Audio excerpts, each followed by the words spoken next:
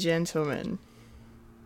Rah, rah, Rasputin, lover of the Russian queen. There was a cat that was really gone.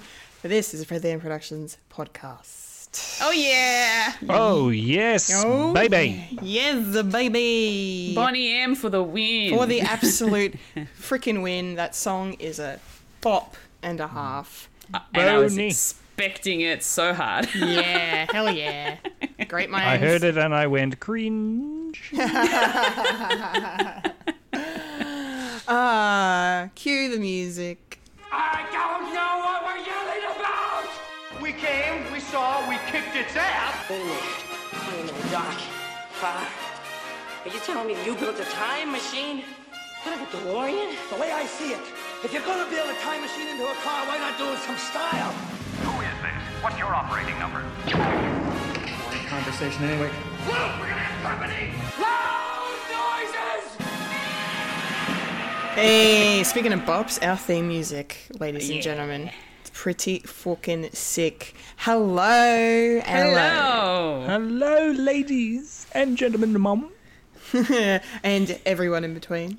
Yes. I'm a Kendall Richardson. I'm a Fulia Kantarmaju. And I'm a Mad Mike Listovic. Yes, you are.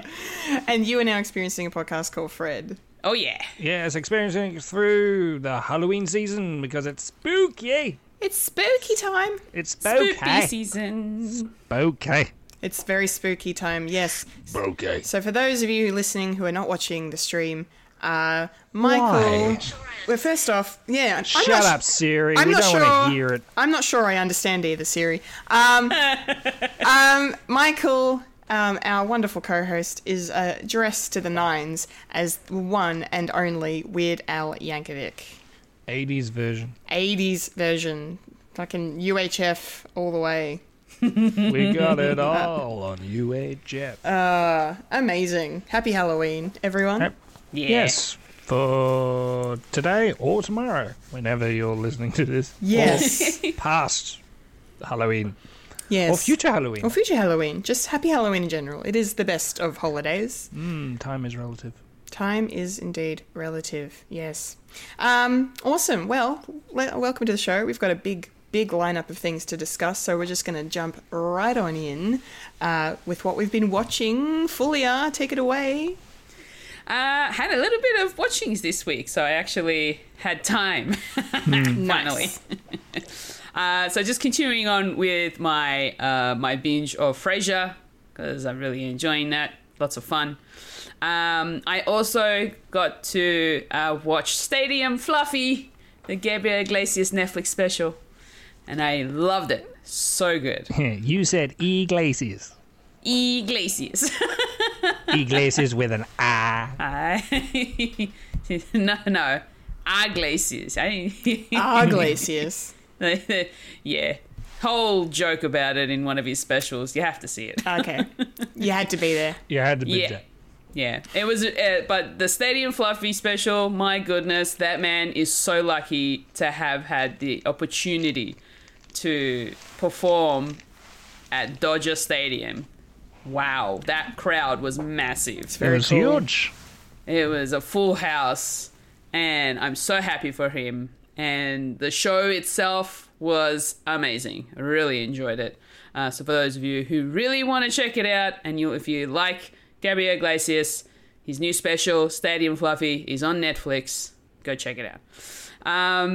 Something else that I have watched is I came across something that I didn't know existed. And it's an old series, I think, about, it's 2009 when it started. And it was a Britcom by the name of Miranda. And it stars Tom Ellis. Yeah, it does. I've heard about this one, yeah. I watched the first episode. Oh my goodness. Tom Ellis is one hunky. Yes, he sure is. Even then. But he does comedy really well. So I'm so glad I see why he does, why he did Lucifer so well with that particular character. He is a very funny guy. Yeah, I hate those guys. Funny and good looking. I know. No, it's not fair. What about us? So unfair.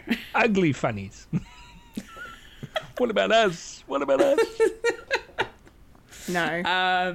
So yeah, the first episode was good. So So from the IMDb description of the show, socially inept Miranda always gets into awkward situations, working in her joke shop with best friend Stevie, being hounded by her pushy mother, and around her crush Gary, who is played by Tom Ellis. Gary. And she's so socially awkward around him. The stuff that happened in the first episode, I was like, oh my God, what? I was even awkward. I even felt that awkwardness, and I'm like they're supposed to be friends, and they catch up for the first time in apparently years in this first episode, and awkwardly they kiss on the lips As friends do. in the first episode. We're just like, okay. As you do. But yeah, I feel like I'm gonna have to finish off the rest of this show. Yeah. There's only about 20 episodes, so it's a very short series, as most Britcoms are. But yeah, first episode, funny. I'll see how I go with the rest, and I'll let you know when I finish it. Nice. I look forward to your thoughts. Yeah. And then the last thing that I managed to watch was the first half of Tales of the Jedi. So the first 3 episodes. Enjoying it so far. I'm really loving being able to learn more about the lore, the Star Wars lore, and the fact that we're getting more information about characters that we already know, but we're getting like their prequel, essentially, how they started, Or where they were in the prequel. Yes. And, finding out about how Dooku's feelings and emotions were in certain scenarios. When Ahsoka was born, she's so cute. And yeah, it's very interesting so far. So I'm really looking forward to watching the other half of that show. Because it's really good. Dave Filoni's done a wonderful job directing this, and the fact that he's also the creator of this show, you can easily tell. Yeah. It's a good show so far, so can't wait to finish it off. And that's pretty much all I've watched this week. But yeah, small selection, but still good. Yes, good. Very good. Very good. Yeah. Thank you for sharing. You're welcome. Michael, Hello. what have you been watching?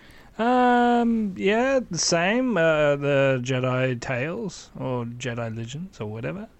Watched them all. Yeah, really like the baby Ahsoka with all her stock audio baby noises. It's like, yep, heard that one before. Yep, heard that coo before. Yeah. Heard that laugh before. Yeah. And I really enjoyed it, and really enjoyed Dooku's story, and you made me care about Yaddle. Didn't know I was going to do that, but cool. Yeah, that was a thing. Everything else we're going to talk about later. But probably the biggest thing that I've seen this week was I got a chance to watch Kevin Smith's new movie, Clerks 3. Ooh. Oh, how did you score that? That's out on digital now. And I thought, may as well watch. Ah, okay. Yeah. Cool. I want to see it in the Nice. cinema, damn it. Yeah, but I don't think it's happening. not for a long time. Your thoughts? My thoughts? Well, they're sort of mixed, really.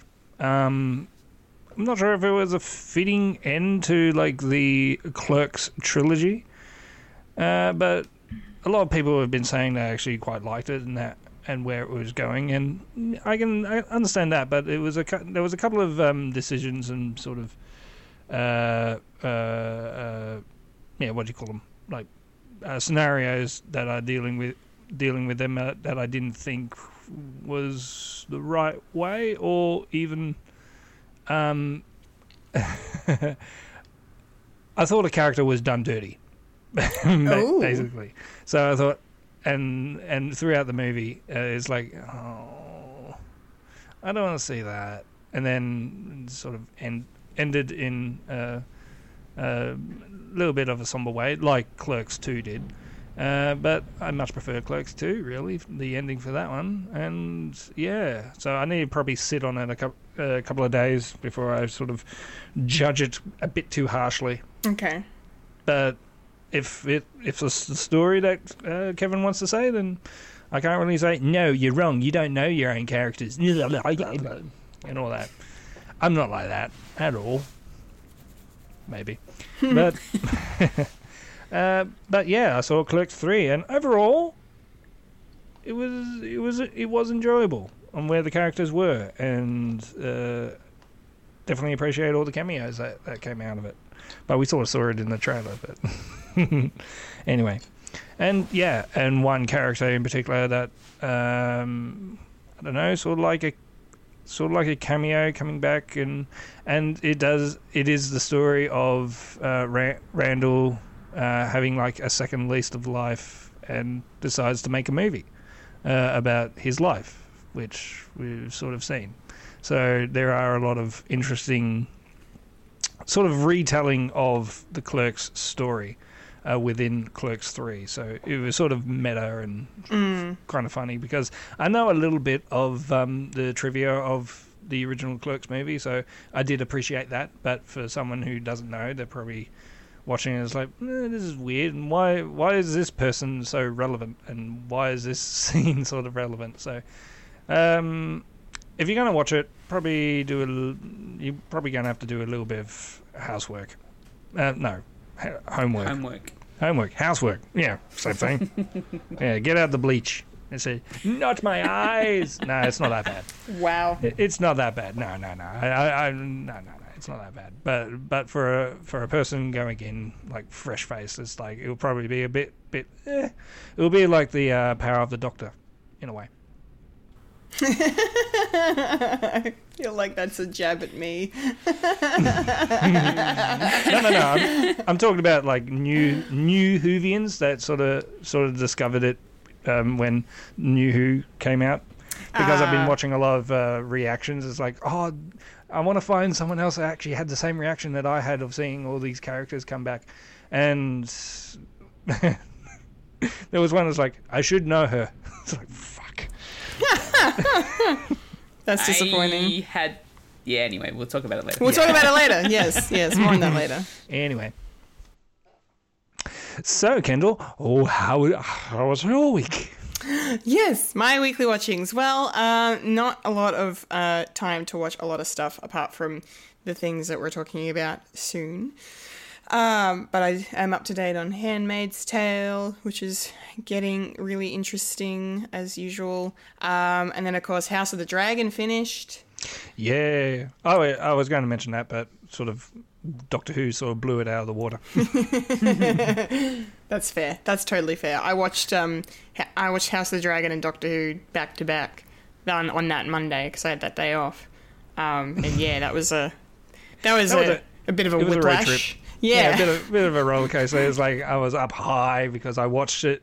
I watched it so early in the morning, and then in the afternoon when I got to watch House of the Dragon, it's like, oh crap. Yeah, that kind of ended on a bummer, huh? Jesus Christ. Yeah, a great finale. I loved the conclusion to the first season. I'm very excited as to where it's going now. And I'm not going to spoil anything, but I've never been so scared of a dragon in my life, and especially a shadow of one. Oh, cinematography on this. I'm so glad they did Game of Thrones first so they actually can have the money to actually do this properly. Yeah, 100% agree. So many dragons. So many dragons, and they I'm look going to have so many more. so many more, and they all looked amazing. So it was a nail biter of an ending, but very, very good and setting things up very nicely for season 2. So I can't wait for that. And then the other thing I was able to finish was The Midnight Club. I found the time to wrap that up, and turns out it doesn't seem to actually be a limited series because it's set up a second season in the last episode. Yeah. So does many things. But I did Google and do some research, and it looks like it is the only one of Mike Flanagan's Netflix shows that has been apparently confirmed to not be a limited series. So Cool. So there's definitely a season 2 coming. I don't think I've seen an actual confirmation from Netflix though. They're probably waiting for the numbers to come back, I imagine. But I hope they continue it because I have more questions. I guessed the big twist, so I don't know how I feel about that.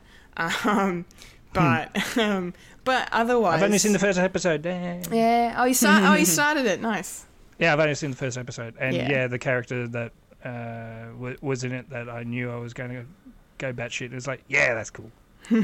Which character? Nancy. Yes. Yes. Yeah. So cool. Like, you've done this before. You've done this before, haven't you? Mike Flanagan is a fan. Yeah. And she's quite good in the show Heather Langenkamp. Yeah. Can't wait. Yeah. You're gonna like her. The whole show is awesome. So I'm very happy to have watched it, and unfortunately it's the only kind of spooky thing I've been able to watch so far this Halloween week. Have not had any time. I really wanted to dive into Guillermo del Toro's Cabinet of Curiosities because that's getting great reviews at the moment, and apparently Michael's some excellent Lovecraftian adaptations going on. Nice. Yeah. Apparently, I saw one article that Love the work, not the jerk. Yes, absolutely. One article had the headline of the best Lovecraft adaptation ever made. Oh. Yeah. So, yeah. So if that's an indication of how good it is. So I can't wait to sit down and watch that hopefully this week. But yeah, apart from everything else we're going to talk about, that's everything I watched last week. So I think it might be that time to dive on in to the nerdy news.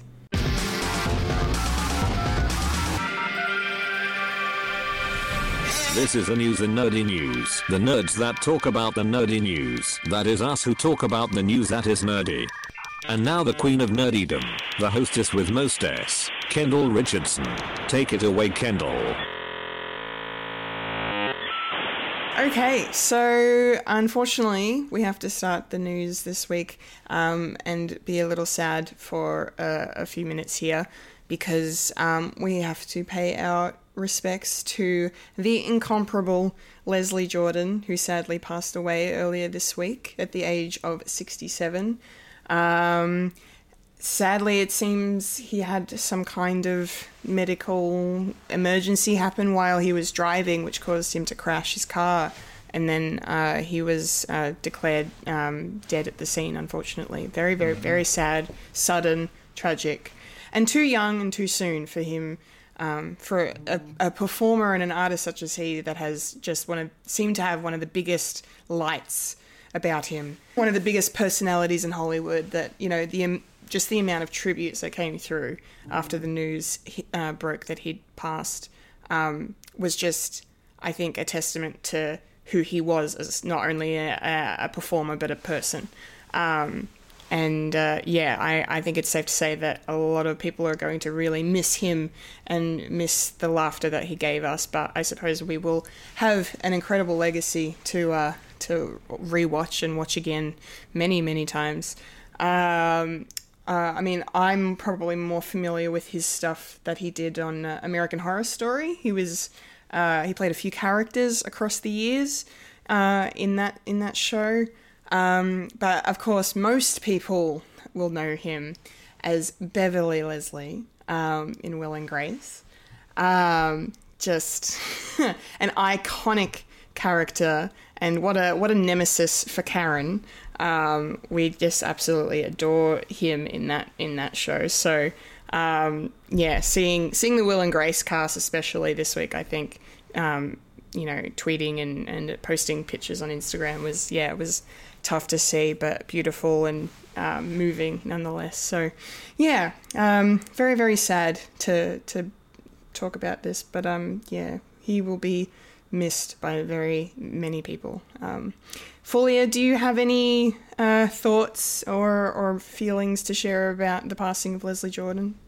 Oh my goodness, it was so shocking to see it come up on my feed that that he passed away, and I was very saddened by that news. Me too. I 100% know him from Will and Grace as Beverly Leslie.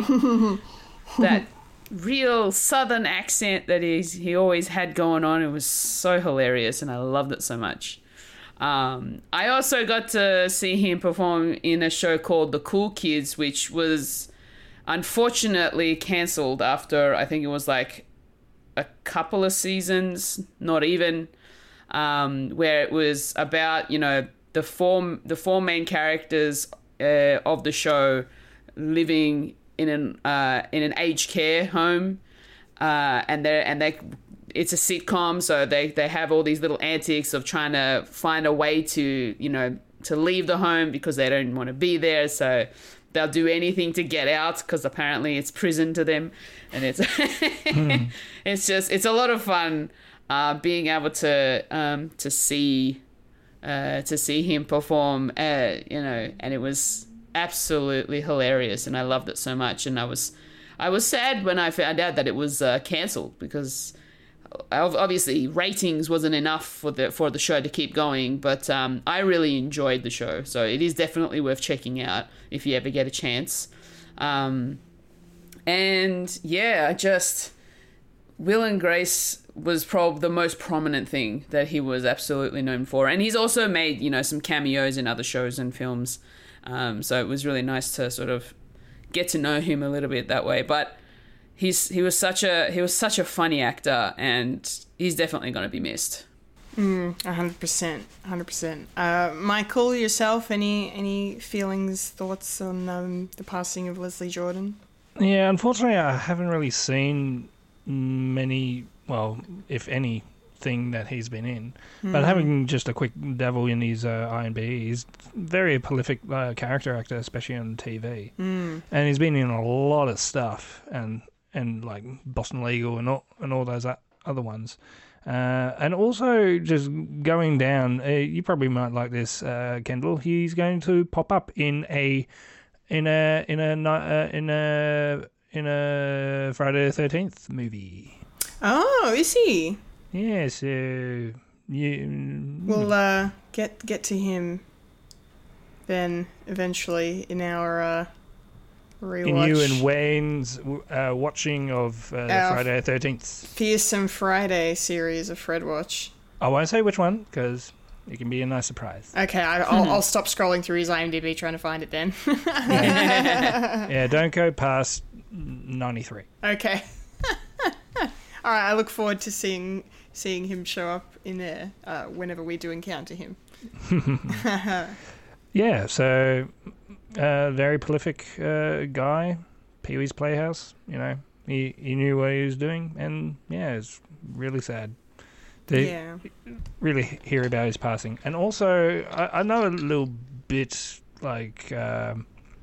apparently throughout the lockdown, with the pandemic, he was huge on the internet, just talking about his day and talking about when he got COVID and how he lived his life, because he didn't really have much to perform with, so he just said, well, this is my day, and a lot of people found him out through there, so he's sort of prolific online as well, so he is a meme unto himself, and may long he reign as meme person.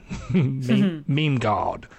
And and yeah, and definitely I'll probably one of the things I really want to get into is American Horror Story.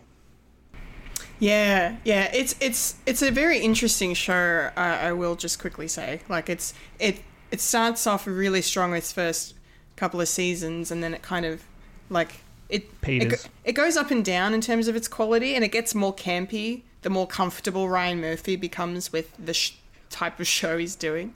Yeah, which is interesting. But there's some really, really great horror stories, no pun intended, being told within that show. So if you're a horror fan, it's definitely worth your time. I just need to get over that first season hump. Well, season 1 isn't that bad, really. It's not my favorite season, but it's. I'm not saying it's bad. It's just me sticking to it. Yeah, true. Like being like, okay, But the cool thing is about it, whereas like they have since gone out of their way to say that the show is all kind of set in the same universe. Each season is like a bottle season. Like it's just an anthology, really. You can watch one season, with the exception of season 8. That's the only one because that's a crossover series. Okay. But every other season you can watch individually. Yeah. Yeah. As I say, it's something that I've been meaning to get into, but just not really finding the time, just finding the urge to just keep at it until my cup is full. Yeah, so maybe I need to watch that before Firefly. Haha, I got it in again. The memes are real. The memes are real. Jesus Christ. Boy. Wonderful. All right, let's move on, shall we? Sure. Okay, so we're going to continue the news by jumping into some MCU content because it seems we have another Disney Plus series on our hands in the form of Vision Quest. Jesus Christ. I don't like this title. Wow. Let me just say, there is another movie titled Vision Quest from 1985, and it's R-rated. Oh, the saucy Vision Quest. Oh. We love to see it. Saucy. Saucy. Yeah, okay. So, just to break it down, apparently there is a project at Marvel in the works at the moment, either called Vision Quest or, in quotation marks, the White Vision Project, that is about to get underway in terms of a writer's room. And it's going to be focusing, obviously, on Paul Bettany's vision, more specifically, White Vision that we saw in WandaVision. Yeah, so a lot of us have been wondering where exactly Vision was going to pop up again, considering he's kind of roaming the Earth or the cosmos as kind of a shell of his former self, really. No idea as to where he would pop up. I mean, of course, we know we're getting Agatha Coven of Chaos very soon as well. That show will be also executive produced and written, showrun, I believe, by Jack Schaefer, who worked on WandaVision, of course. She was the creator of that. So she's working on Coven of Chaos, and word is that she will also be heading up Vision Quest. So change the title, goddammit. I know I hope. Oh God, I hope. Yeah. Anyway, we don't like the title. I think that's clear. We don't really know much more than this. I expect we'll probably now get some kind of announcement on the Disney investors call, the investor thing that happens every December, I believe. Or November. Or November. It's late in the year. Yeah. So soon. So we might get some confirmation as to what's going on. I would love some confirmation. I would love a new title. I'm sure... Well, I'm hoping they have 2020 vision about the project. Fulia! But wasn't that like 2 years ago? Yeah, they're doing good. Fulia, how are you feeling about this? Like, I'm excited for to see Vision again and to actually get some answers maybe about what's going on with White Vision. But how are you feeling about it? No, I am kind of curious about what happens to White Vision. So I'm glad to see that we're actually going to get a continuation of his story, I suppose. Yeah. So I am looking forward to more information about this show, what we're going to get from it, and how long the series is going to be. I have a feeling it's going to be a limited series. It probably won't last more than like one season. So, but yeah, I would like a new name, just like you. a better title for the show, please. I don't know, because people will start getting confused with the aforementioned movie that I said at the top of that. We don't want to go there. But yeah, no, it's exciting times. Hopefully we'll get some more information soon. I would say it'll definitely be in the Investor Day, probably. Maybe a little teaser trailer if they've got something. But yeah, looking forward to it. Excellent. Me too. Michael. Ew. What do you make of this announcement?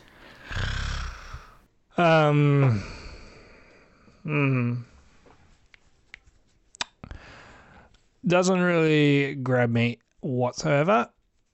Could we make it as the specials now? Instead of just having a whole series or something, can we just have like an hour for something and then we're out? Because it's starting to be like work. Gonna watch it. Do we like it? Yay or not?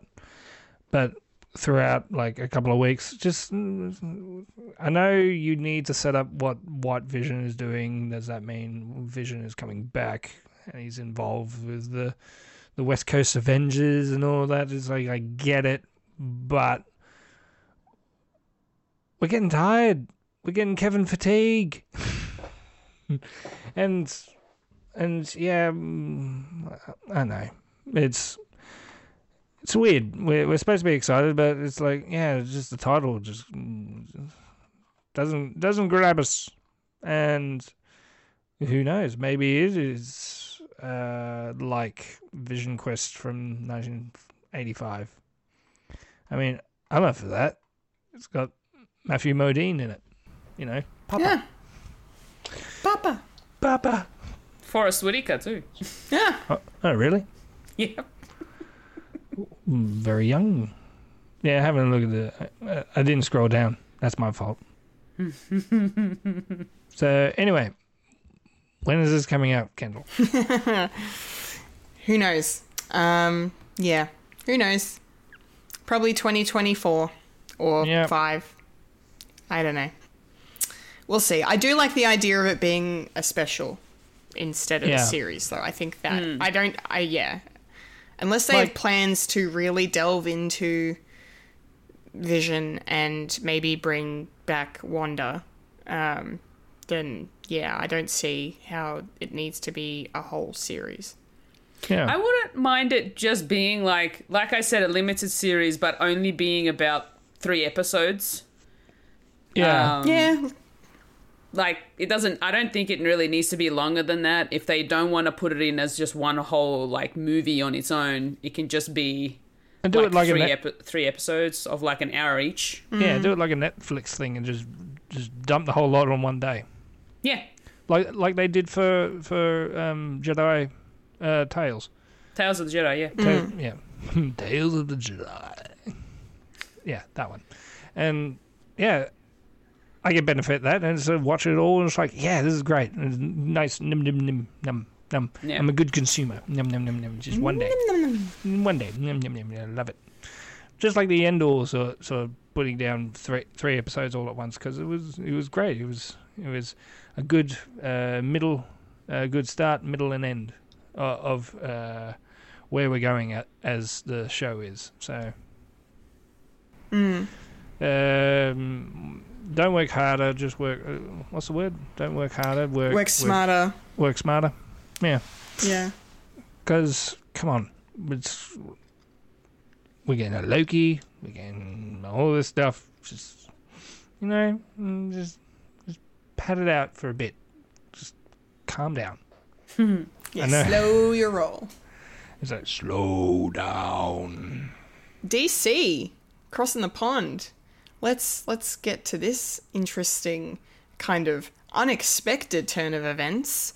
It seems that Warner Brothers Discovery has found its Kevin Feige, nay, two of them, because as newly appointed heads of DC Studios, under new name as well. New name.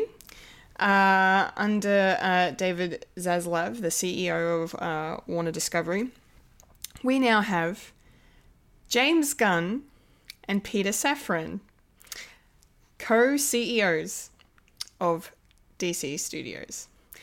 Co-CEOs. Co-CEOs. CCCOs. Yeah, co-CEOs. Co-CEOs. Co-CEOs, yes. Co-CEOs.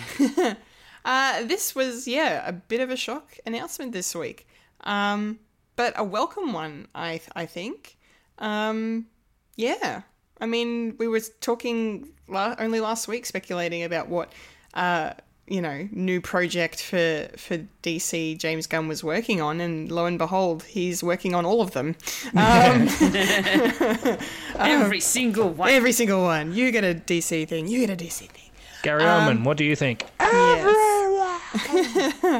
Yes. So this is really exciting news. There hasn't been a lot else announced just yet, but the two of them are teaming up, and James Gunn will be heading up the creative side of DC, and Peter Safran, who is a producer who's already worked with Warner Brothers before on DC projects. With Shazam and that. Yeah, Shazam. He's a producer. Aquaman and the Suicide Squad.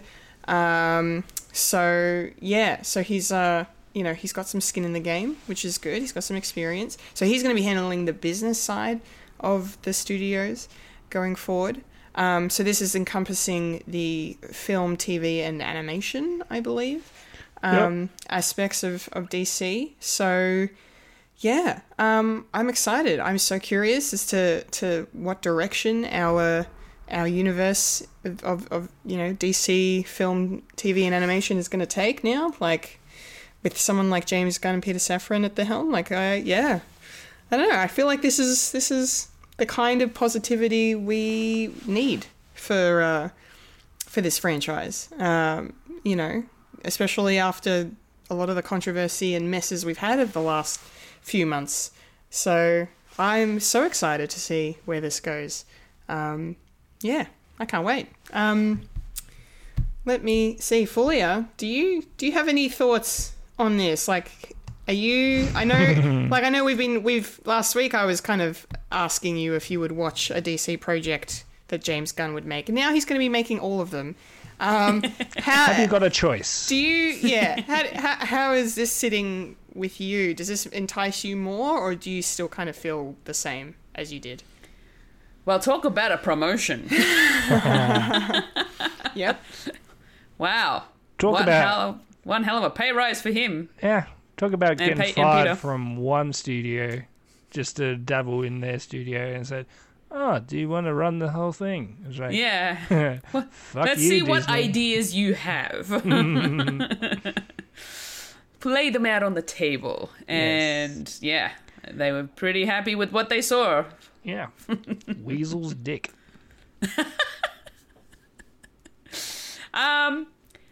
Look, it really depends on how they take the DCEU, essentially. Whether or not they're going to continue on from where they've left off so far, whether they're going to, I don't know, maybe sort of start fresh again. I don't know. I mean, it's a possibility, but the fact that they've already sort of started going into, with Suicide Squad and then going into the series of Peacemaker, I feel like they might just continue on with what they've started. The fact that it's James Gunn now leading this whole show, essentially, it does entice me a little bit, but it really depends on what they're going to give us. I need to see what films they're going to give us, because you all know that I'm not a huge DC fan myself, but I do sort of dabble in some of the films here and there. I'm just not sure whether or not the fact that James Gunn and Peter Safran running the DC studios is really going to entice me even more. I need to see it for myself. They need to show me something. Otherwise, it's not going to be much of a enticement, essentially. I know they do great, like they do a great job on whatever they do. I'm just being a non-DC fan, it's a little bit difficult for me to say that it's going to entice me, Yeah, that's totally fair enough. Okay, well, guess we'll see how it all works out down the road. Michael, where do you stand on this? Good news or bad news? How do you feel? Yeah, I think this is really good news. They needed, unfortunately, for years they were saying, "Oh no, we're not like Marvel at all. We don't need someone in charge. We can do our own little thing, and we can just start up a universe by itself, and just do it within 3 movies." No, failed experiment. Try again. And so, yeah, I do welcome the fact that James Gunn is doing so, and Peter Safran coming back to hone everything for it to be its own thing, but also roughly in the same vein as what the MCU is doing, of making them more light-hearted. I can sort of see, coming from all the stuff that was actually semi-acceptable coming from fans, understandable, like with Aquaman and Shazam and the Suicide Squad, and not being akin to, dare I say, the Snyderverse, even though there are there are remains from the Snyderverse, and you can sort of see that in Peacemaker and also within Shazam as well, especially for the last the last shot of that movie. I'm not going to spoil it because I think, Fulia, you might enjoy Shazam. Yeah. It's something different that DC was doing, like making essentially, if Tom Hanks's Big was a superhero film, and that sort of thing. It was sort of like a kid's adventure, but with a superhero lead, and it's more lighthearted than most of it. And dare I say, the Suicide Squad was a little bit more lighthearted than most.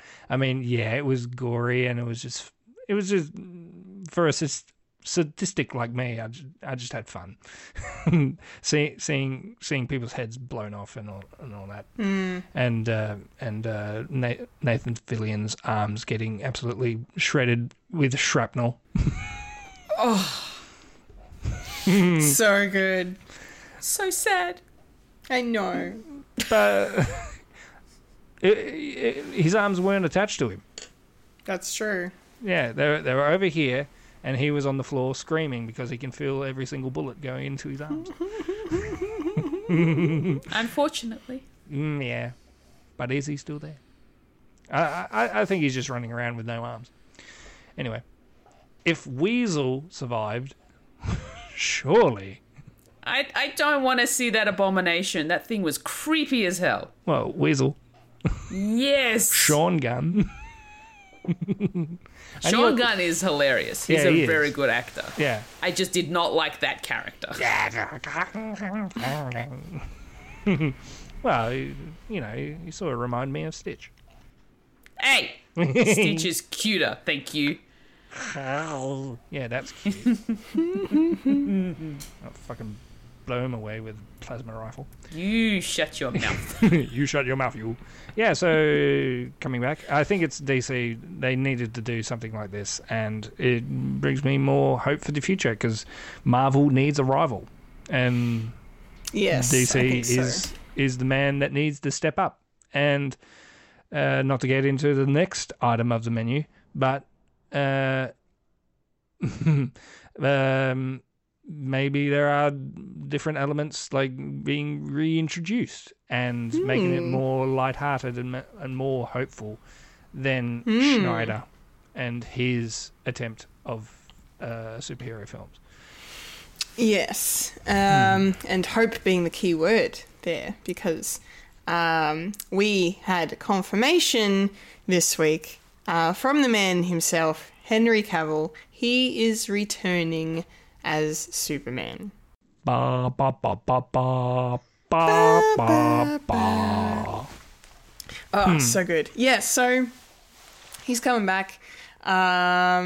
It's not an official confirmation of Man of Steel 2 just yet, but I suppose... Call it something else, please. Yes, call it something else. I suppose it's going to be more likely that we'll have a sequel anyway, or a continuation of his Superman story. I'm still hoping, well, we've talked about on the show before of, the Flash movie doing the Flashpoint paradox and resetting the timeline, or doing multiverse stuff. So I'm hoping that this is kind of going to be a reboot similar to what the Suicide Squad by James Gunn was of the Suicide Squad by David Ayer. Just a rebrand, a refresh, because I love Henry Cavill as Superman. I think he's incredibly good casting. Yeah, but they all are, including Batfleck. Yeah, excuse me, 100% Batfleck. Yes, I definitely like Batfleck. It's just, what the material they had to work with was not suitable. Not that it wasn't good, it just wasn't suitable. And I want to see what Henry Cavill can do with a more faithful take on Superman, or a more, I don't know. That's the word, just hopeful. A hopeful take, not this dark and dreary, Jesus allegory, nihilistic, sort of take on Superman. Get it.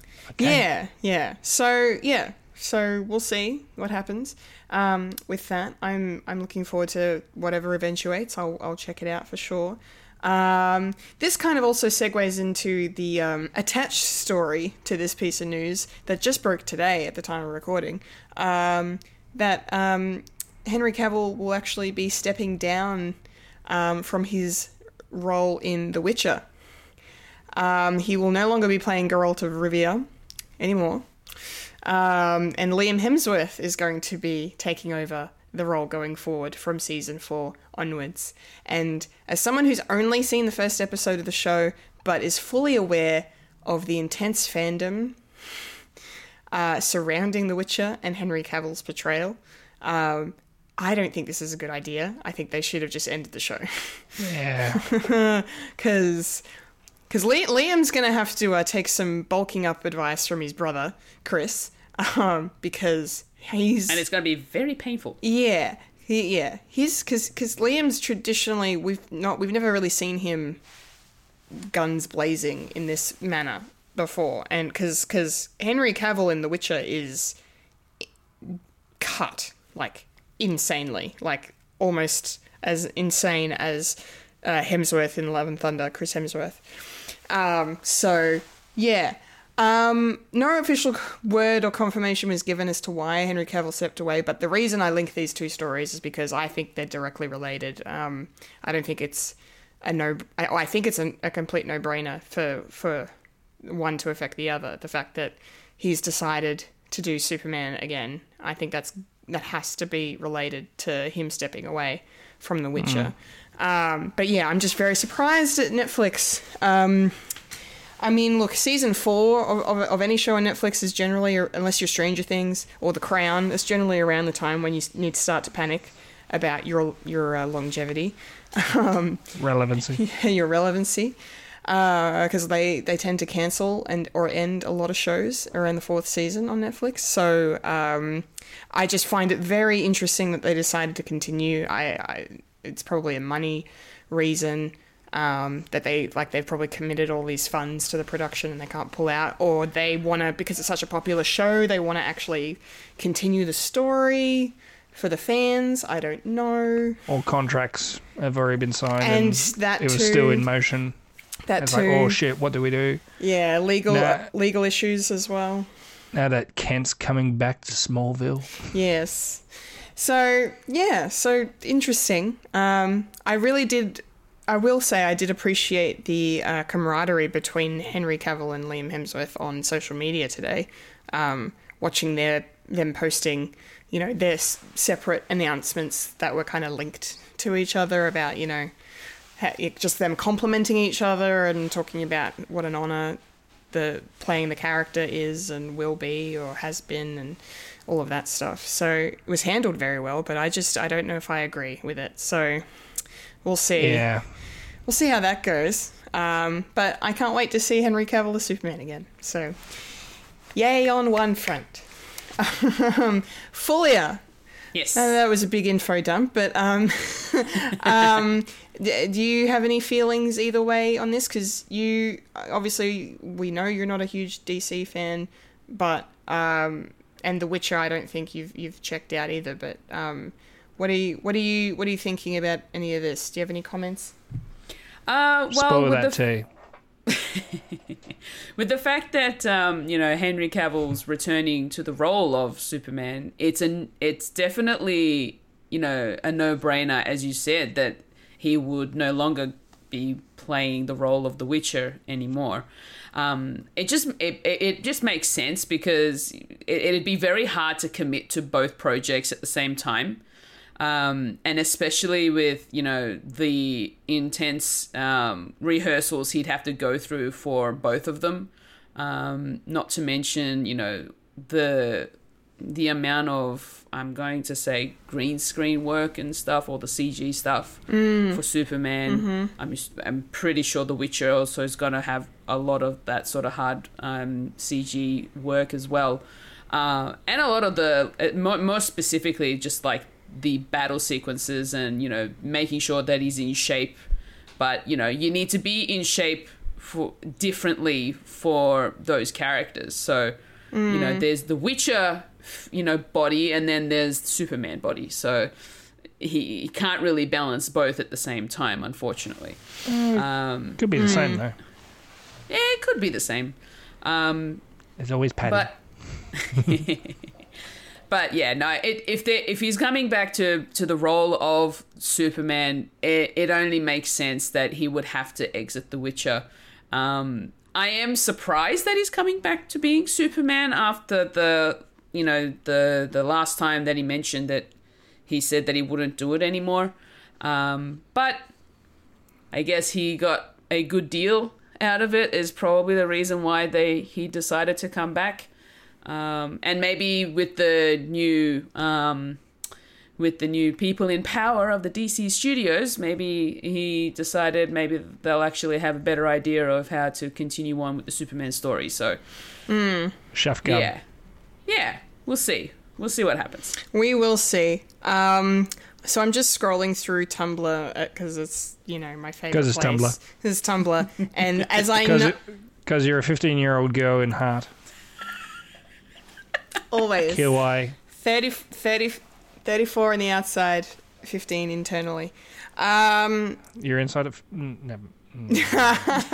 Don't even. Anyway, I know how much Tumblr loves The Witcher and Henry Cavill, and the reactions are not disappointing, especially one that you guys will like if I can get it to work properly. But basically, it's 3 images.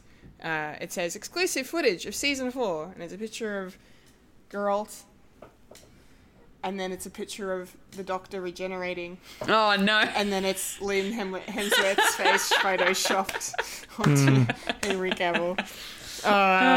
Jeez, that's fucking hysterical. Anyway, God bless you, Tumblr. I love you. That could have led to a good segue. I know. But now I have to talk. And now you have to talk. Look, sometimes I make mistakes. No, it's not a mistake. It's okay. It's okay. Michael, tell us how you're feeling about the fact that The Witcher should be ending and Superman is continuing. Well, The Witcher was a Netflix show that I was meaning to get to, as well as Umbrella Academy and all that, because it looked like it had a decent fan base. Well, not really a fan base, but a following that continued on, and it looked very interesting. Like, I haven't played any of the games. I know there's like extensive lore within it. It's a bit like Halo in a way. But the first episode, I haven't seen the first episode, but I've seen the first episode of Halo, and I thought, not for me, unfortunately. But yeah, it is unfortunate that they're losing their main actor, the main lead man. And they're reintroducing, and it's kind of good that they tried to do they tried to say, hey, this is the new guy now, and it will be all right, I suppose. But who knows? Something like this could make or break a show. Like, yeah, Doctor Who has done it like countless of times, but it's Doctor Who. But it could be. I suppose the only thing. This is going to be a weird tangent, but it does remind me of Teenage Mutant Ninja Turtles. Bear with me. In the, I want to say 2012 reboot of the show that had, it was the CGI one, which I actually quite liked. Because it actually took from various things, like from the movies and from the original TV show, as well as the comics, and they sort of melded them up and sort of made it its own thing, which was great. But Leonardo was voiced by Jason Biggs of American Pie fame. He is the one that put the dick in the pie. Yes, for those playing at home. Yeah, pie fucker. And pie fucker. And he did a couple of seasons, and then they then he decided not to do anymore, but they wanted to continue, so they put Seth Green in. And they didn't sound similar, but they sort of explained it in the show. So they might explain the difference of face in the show. But I don't know. They sort of similar in likeness. If you shave his face, Liam's face, you could possibly get away with. It's like it's a bit weird. I mean, the Crown's done it like, was it 4 times now? So it's something that's not unheard of. But I think it's up to the fan base if they accept it or not, and who knows? Do we think that Liam Hemsworth has the same strong jaw that Henry Cavill has? No. I think so. He's a Hemsworth. No, I don't think he has he's got a bit of a softer jaw. He's definitely the softer of the 3 brothers, yeah. Yeah, I suppose no chin can be Henry Cavill's chin. No. He does have a Superman chin. Yes. He does. And all Supermans have got that sort of chin, like angular and straight and just hot. Anyway, sexy, especially with a mustache. Come on, make that joke. Well, I mean, this whole thing was very much reminding me of the mustache gate incidents. That's for sure. I mean, if he's going to disguise himself just wearing glasses, surely they can do like an offhand joke. It's like, really, you're going to hide your appearance just with a pair of glasses? What about a mustache? Wink, or something like that. I don't know. Anyway, that's my spiel and Doctor Who tangent segue. Insert right Doctor Who tangent here. Yes, because that brings us to our final story of nerdy news this week, and that is the fact that Doctor Who is going to be out outside of the UK and Ireland, I should say, will be streaming on Disney Plus exclusively. So, for those of you who are like us living within Australia, we have, had the entire time, as far as my knowledge is aware, 50 plus years. 50 plus years, Doctor Who has aired exclusively on the ABC here in Australia. Obviously, it's streaming on Stan as well, the older seasons. But when new episodes and specials come out, they are on ABC. That will no longer be the case going forward. The ABC confirmed as well. So that means when the 60th anniversary specials kick off in a year from now, they will be streaming exclusively on Disney Plus.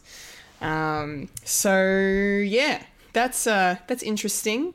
I don't know how I feel about this as someone who is very new to the Who fandom. New to Who? I'm new to Who. I feel like there might be a lot of people that'll be happy about this. I feel like there might be a lot of people that won't be happy about this. But at least, the UK and Ireland residents who obviously have the BBC, that will not change for them.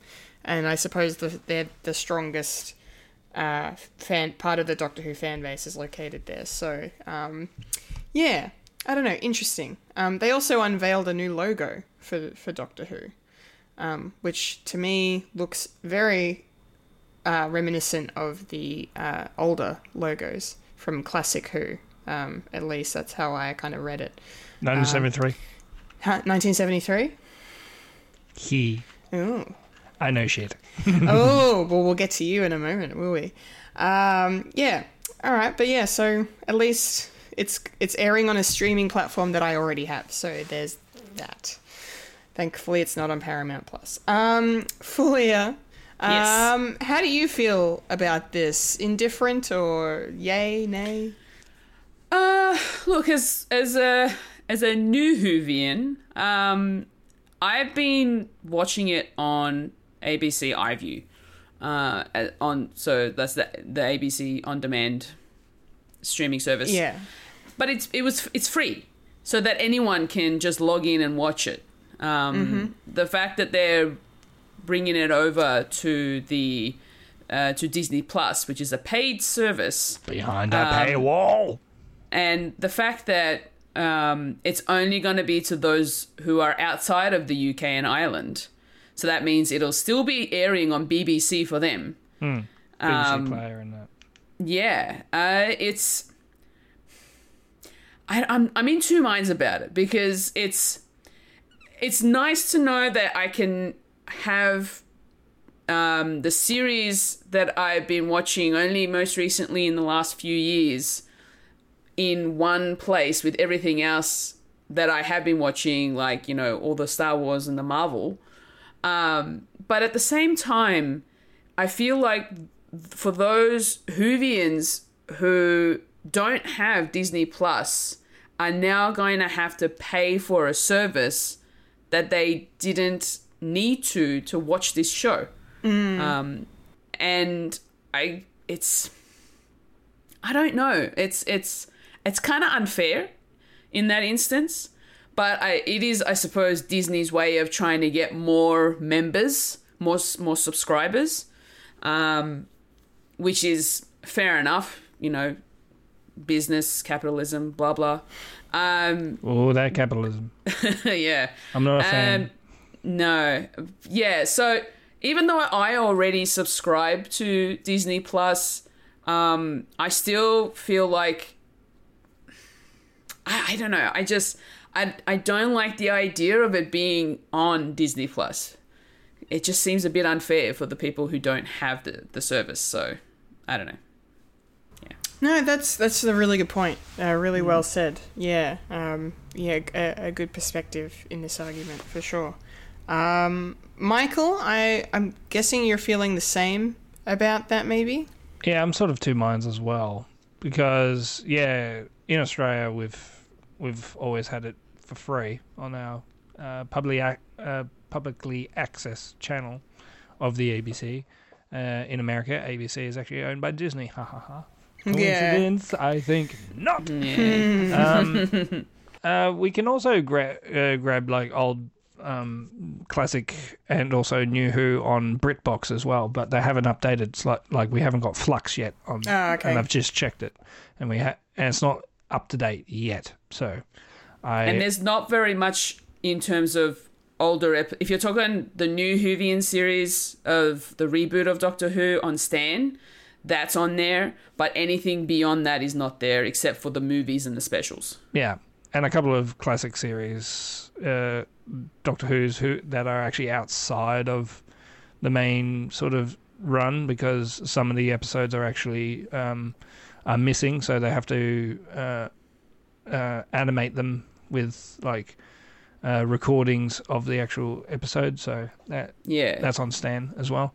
And with this, it's kind of interesting because I am in two minds that I want Doctor Who to succeed, and this is like the end game basically of it being like huge beyond it has been.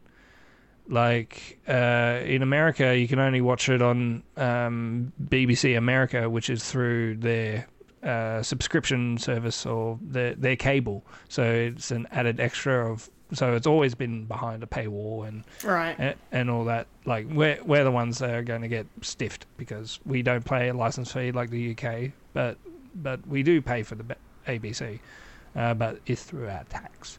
But we have a different system. So essentially Australia is going to get a bum deal out of this. Like we're going to have to pay for our Doctor Who, which I don't mind because it's a TV show that I really like and I want to see it to succeed. But I'm also a cheap bastard and I want shit for free. Yeah, same. So I'm in two minds. I want Doctor Who to succeed, but I don't want it to succeed too much to be like for people who have the exposable income to actually do that stuff. So it is an interesting thing, and it being on Disney Plus is a huge win for Doctor Who. Like I want to say it's sort of a gamble. Like if Disney decides, okay, we're going to have Doctor Who on here for a certain time, and if there's no real numbers happening, then sorry, we're not going to continue the contract. And maybe there's a little bit of influence of what they can do with Doctor Who. There is that talk. Is America going to put their hands on Doctor Who, even though it is a British institution and all that?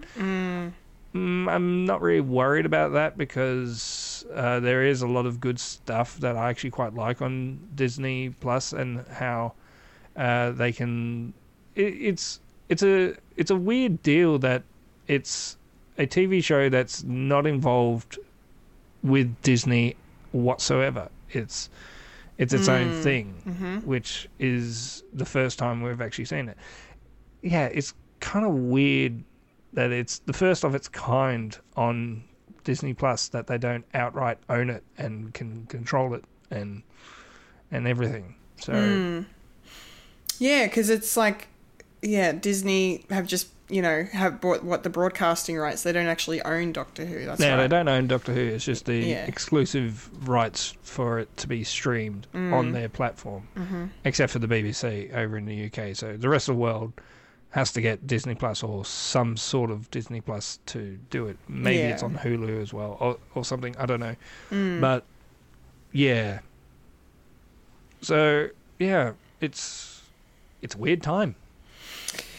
It's a weird time. It is a weird time. Did you want to quickly give us your thoughts on the new logo, or do you want to wait? New logo. It is reminiscent of the old logo from the 70s. Yeah, so new old logo. Not as colourful as it was before, but it's more blue and more striking in it, and it's kind of cool of it being harkened back to original Doctor Who, which is kind of fitting because I think when we get Ncuti Gatwa as the 14th, or now people are saying the 15th now that David Tennant is now the 14th, but we'll get into that later. That there's going to be a new logo for Ncuti Gatwa's tenure as a Doctor. So maybe this is only for the anniversary, because being a 60th anniversary is the diamond anniversary. Yes. And it's a diamond. I see what they did there. Interesting. Someone said that, and I can't remember who it was, but I give them full credit. And it's kind of fitting because it's from the classic era, and it's Doctor Who's 60th anniversary, and can't wait for that. Mm-hmm. Yeah. Oh, yeah. Yeah. It's something for us classic Who's, as well as Power of the Doctor that made my heart sing. But we'll get into that later. We'll get into that later, yes. All right, well, that wraps up the epic nerdy news segment. I can't believe it's an hour and 15 and we're nearly finishing the news now. Oh, gosh, I love it. All right, let's, without any more ado, roll on up to the trailer park. Rolling up to the trailer park where we all park all the trailers. Hee-ha. Yeah, it's trailer park time, and I'm in love with this trailer park because it's just 2 Marvel trailers to talk about this week. So I'm happy. Starting with, finally, our first look at Ant-Man and the Wasp: Quantumania. Wow. Okay, let's go. I'm ready for this movie. Trippy as hell. Not exactly what I was expecting. I didn't, for some stupid reason, I saw the title Quantumania and my brain didn't go, oh, it's probably all going to be set in the quantum realm. So I didn't kind of think that the main part of the action would be taking place there, but that makes a whole lot of sense. It looks really, really good, although I did see one meme likening it to Spy Kids 3. I've seen that too. Yeah. It looks great. It does, but that is a valid criticism. It's not criticism. Or commentary. Yeah. I don't know, something. Wasn't Spy Kids good? I don't know. Spy really... Spy Kids is good, yes, but anyway. I didn't really watch it as a kid. Yeah, that's okay. Anyway, regardless, yeah, very, very, very good trailer. I kind of liked how this trailer was it was a mix between a teaser trailer and a story trailer, because like it starts off with the story essentially of like how we're going to get into the quantum realm and what the story of the movie is essentially going to be. And it kind of ends that way as well. But then I suppose the big tease is kind of just once we're in the quantum realm, just taking in the scenery and realizing that there is an entire world, nay, universe that kind of lives. And suddenly we're realizing as well that, okay, well, obviously Janet Van Dyne, this is how she survived all those years trapped inside the quantum realm. So I'm excited to have those questions answered finally, and exactly how Kang the Conqueror is in the quantum realm, I also really want to know. And then part of me is kind of disappointed that this doesn't appear to be the exact Comic-Con trailer that they got either, because there is a quote from the Comic-Con Ant-Man trailer that was shown in Hall H exclusively, where Kang says to Scott Lang something to the effect of, "You're an Avenger, have I killed you before?" And he doesn't say that in this trailer, so no. It's a little bit different. But that's okay. We'll see it in the movie probably. Regardless, it looks great. I keep forgetting her fucking name. Cassie Lang makes her debut, like adult Cassie Lang, well, older teenager. Catherine Newton, thank you, makes her debut as the slightly older Cassie Lang. And I'm trying. Stature is her name. For some reason my brain thinks her superhero name is Station, but it's Stature. Smallin. Yes. So cool suit. Very cool suit. I really like the suit. and yeah, she looks cool, and I'm excited to see what they do with the character. So yeah, it looks awesome. It looks amazing. And Bill Murray, we got one glimpse of Bill Murray, who is apparently going to be playing a villainous sort of a role as well here. Name's Kryler. And I even think like Kang might even be somewhat more of an anti-hero maybe in this movie, because he's like asking Ant-Man for help, but I don't know, there's something dark and mysterious behind that request. So yeah, who knows? We'll find out in only a few months' time. Yeah, I really liked it. I'm excited, and I had Goodbye Yellow Brick Road stuck in my head. Yeah. So yeah, that was a really cool choice of song. So yeah, can't wait. Fulia, what did you think of this? Hey, it's Spider-Man. Yeah. Yes. That just cracked me up, and I'm like, oh no. Well, no one knows who Spider-Man is, so... I straight away, as soon as I gave it my little giggle, and I then switched, and it was like, no, that's Ant-Man. Gold.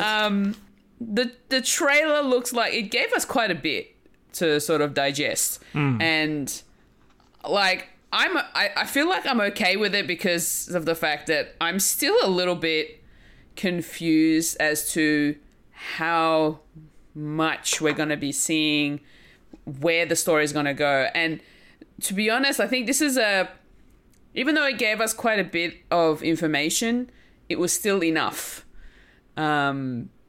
for us to still be curious about where it's going to go. So I'm looking forward to actually seeing this film. It looks like it's going to be interesting. If the poster is anything to go by, I feel like something's going on with Kang, and he's probably gonna, like, if Kang is the big bad for the rest of the next couple of phases, something bad's gonna happen for sure. Yeah. Like, this is the start of Phase 5. It This is, movie. yes. That's correct. Yeah. This is literally setting it all up. And it's like the fact that we're going into the quantum realm, and it's like its own little world, its own little universe, they say, below our universe, apparently, which was an interesting statement they made. Well, it's sort of like in our universe, just microscopic, like within itself, sort of thing. Yeah. Think of it as the Who's on the speck of dust, and we're Horton. Yeah, exactly. Yeah. Exactly. The fact, like, the moment we saw Cassie mention that she made a little device that can send a signal to the quantum realm, I knew something bad was going to happen. I'm like, that doesn't sound like a good thing, to be honest. Like, great. She's very smart, very clever.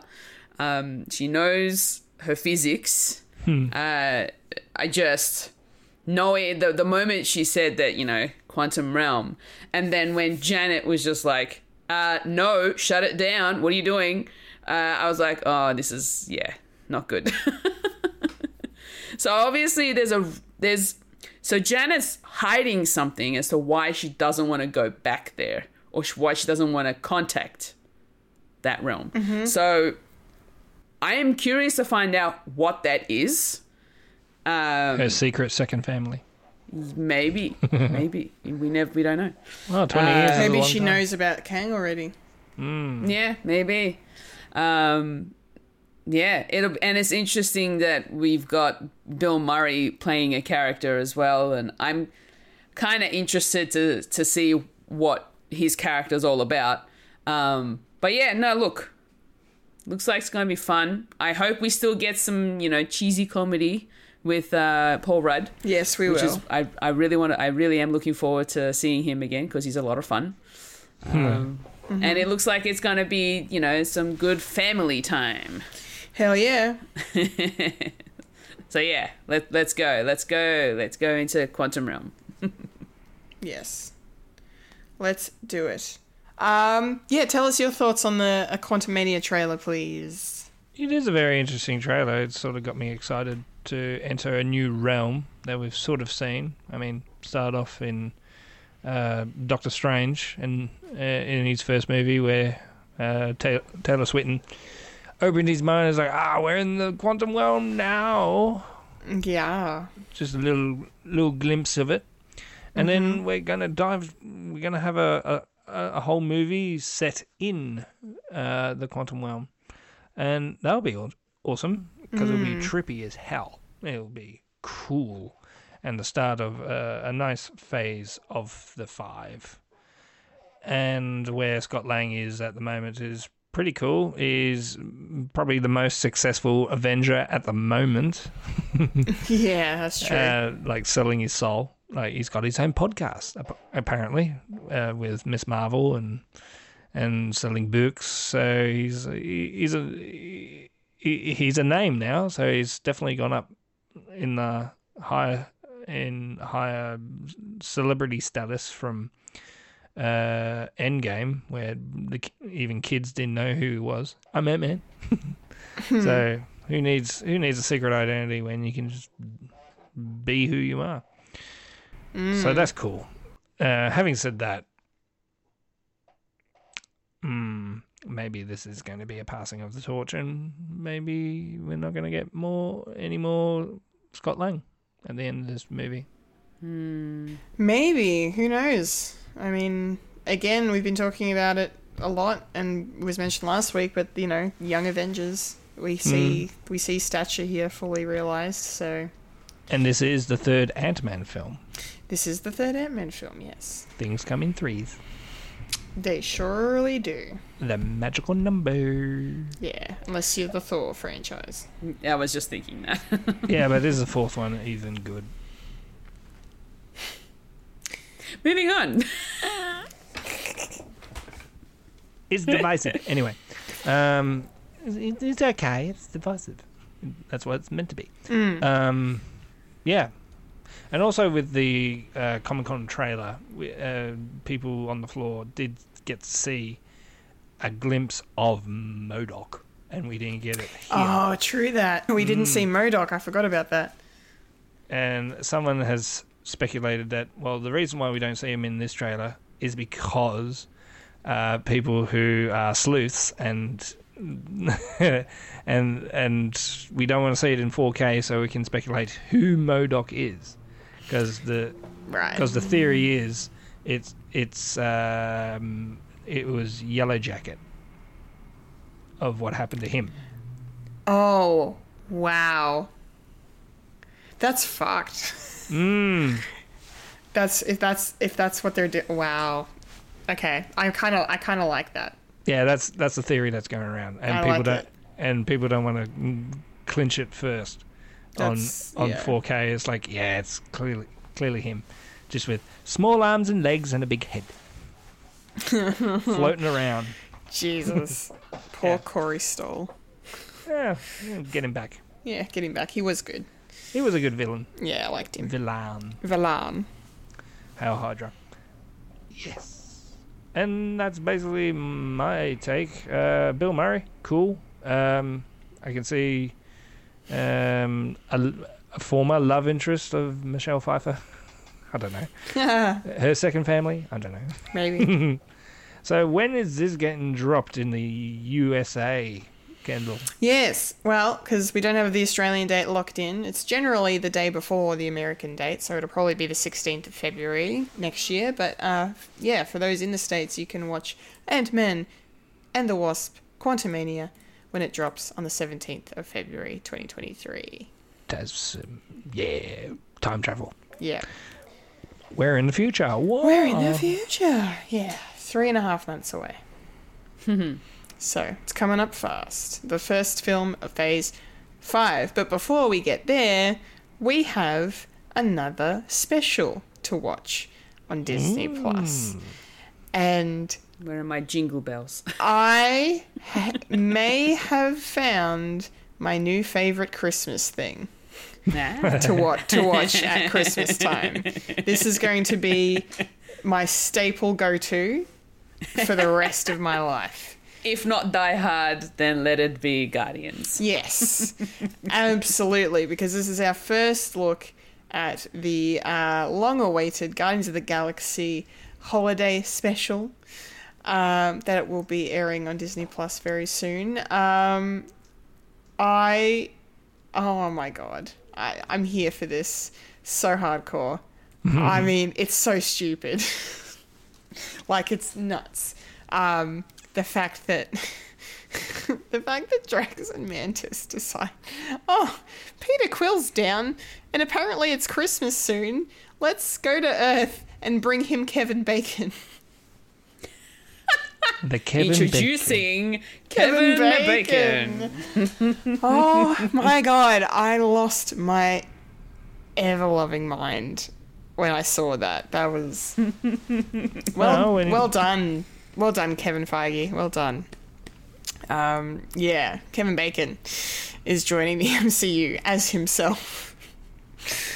Oh, God. Yeah, look, this looks like a bunch of fun.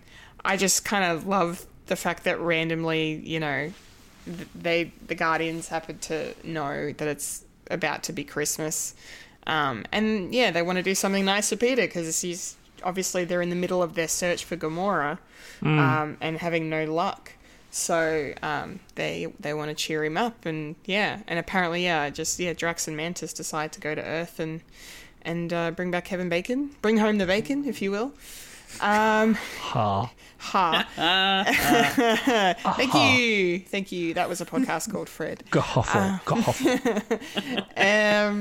And yeah, and whatever other antics they get up to while they're on Earth. So I'm here for the fish out of water stuff, and more of Mantis and Drax. Yes, please, thank you. Hopefully it's less problematic this time, but I'm sure it will be even more hilarious than it was the first time we saw the two of them on screen in Guardians Volume 2. So there isn't a lot to really unpack about this. I'm curious as to... I'm guessing they're counting this as canon. So, yeah. I hope so, because I have a theory. Okay. Well, we will get to your theory momentarily. But first, we must hear from Fulia. What did you make of this one? Are you excited to watch this?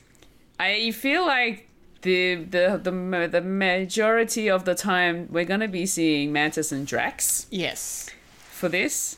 And I'm all for it because Drax is like the fact that he can't understand sarcasm. And then we've got Mantis, who's just very direct as well. Those two combined is just going to be hilarious.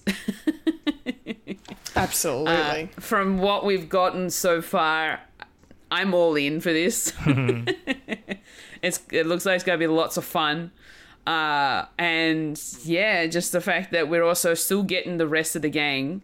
And I'm curious as to why Peter's feeling so down. You know, you just got to sort of understand what's going on in his head. But I think maybe it's just more so the fact that, you know, what was Michael Rooker's character's name again? Yondu, that's the one.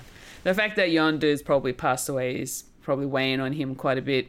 And, you know, any other sort of stresses that he might be under right at that particular time. So it's nice that we get like a little... It almost feels like a comedy special with the Guardians. And I'm looking forward to that. Just, you know, a bit of fun. Just go and have Christmas with a Kevin Bacon in it. Can't have Christmas without bacon? Exactly. Yeah. Looks like it's going to be fun. Nice. Excellent. Michael, your thoughts and theories on the Guardians holiday special? Well, just to say, I did hear that Michael Rooker is going to be in this as well. Maybe as a flashback, I don't know. Oh, that'd be lovely. So or as a recording or something. I don't know, but that'll be cool. Him coming back.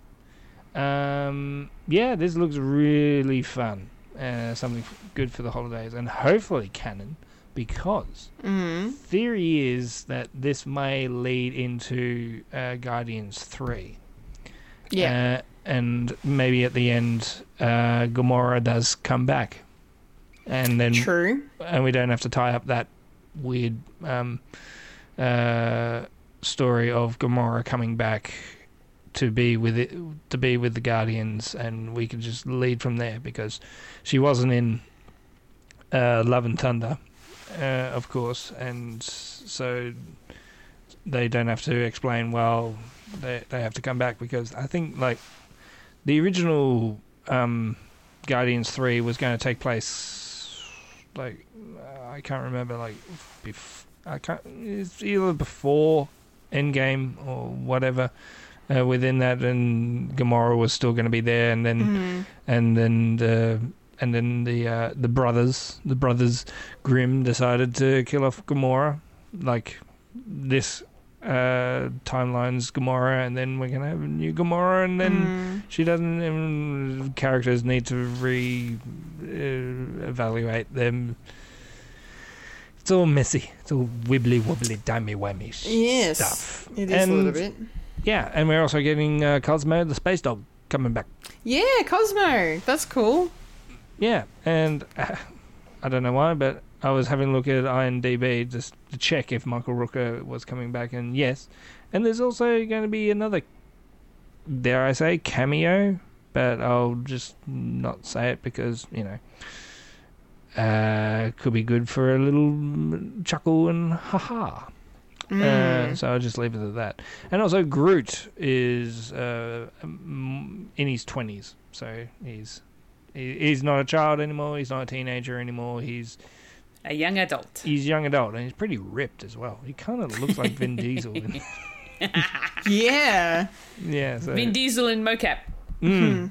Or in a suit. Yeah, and Kevin Bacon, that was a nice surprise and fun. I think that's fun. Like, you can't very have random. Yeah, you can't have it like a Christmas special without special cameos, like special guest stars. So, and just having Kevin Bacon, who's like, king of the 80s. And yeah, and it's not his first dare I say, MCU, if we're going to count Fox Universe as well. Because he was also in First Class as a villain. So does that mean there was a Kevin Bacon actor in First Class universe, in the Fox universe? Or maybe not. It's all connected and weird. But just don't think about it. Just do it.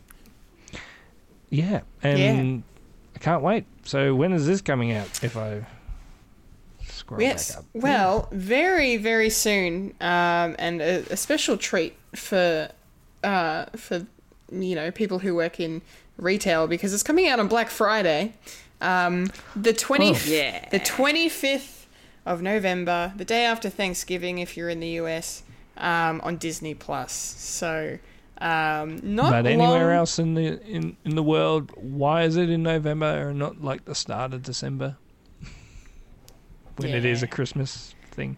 I don't know why they've chose to put it out now, but that's okay. I'm happy to have it now. I'm happy that it's coming out in like 3.5 weeks, so I'll take it. Yeah. Very, very good stuff.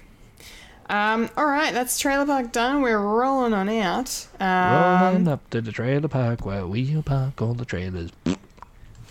And now it is time for a quickie review. Quickie review. Yes, quickie review. So we switched things up a little this week and have decided that for quickie review, we're actually going to talk about Andor here instead of in Popcorn Culture, just to keep you guys on your toes. So quickie review, episode 8 of Andor. It's called Narkina 5, named after the prison planet where Andor ends up.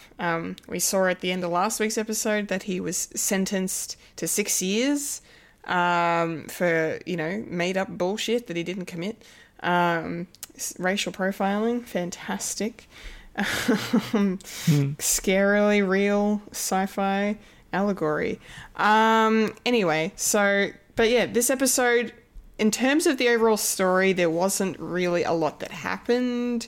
And a lot of the story didn't really kind of move forward. We didn't really learn much new, really. But apart from, saying that, I think, it was still a really good episode. It was still, certain things kind of happened, with, Miro and Cyril's storylines crossing. I really liked the fact that he was just badgering them consistently, being like, I have information, listen to me, let me get out of this fucking chair. I kind of liked that, and the fact that, she said to him, don't you fucking dare lodge another complaint or request or whatever again. We don't want to hear from you. You've given us what we want now, basically. But I kind of like how she let him kind of read the report on the events that happened. So that was kind of cool. So that was interesting to see. And then, Andor ends up on this prison planet, and we get a surprise. Andy Serkis is in Star Wars. Again, as himself, not as any kind of voiceover or mocap character, so that's always good. He's running the workroom, I suppose, the part of the prison where Cassian is holed up, it's kind of scary. I got some Squid Game vibes from the fact that they were trying to make it into a race or a game, and just in terms of the aesthetic of the prison and the way it was all kind of set out, with and the rewards and stuff. Yeah, so that was interesting. I kind of curious to see how the hell Cassian's going to get out of this one.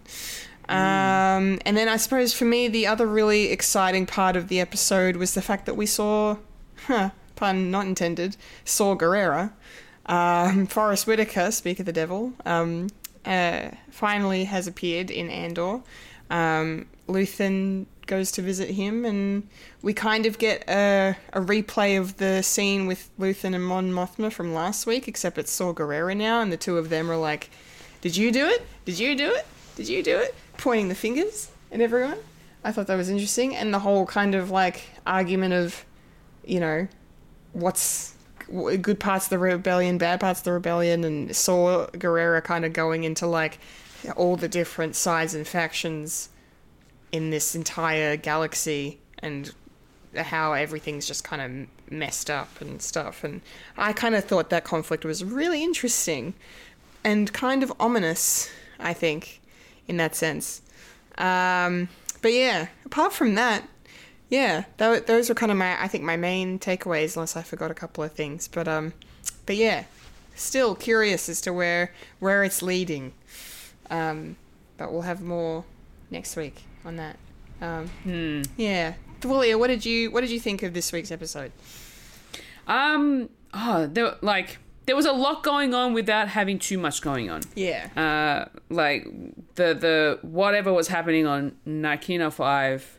The process in which how Cassian got there, and the magnetizations of those cuffs to the chair, the fact that they had to take off their shoes before they even got to the planet, and then just the sheer power that these the Empire guards had on the prisoners.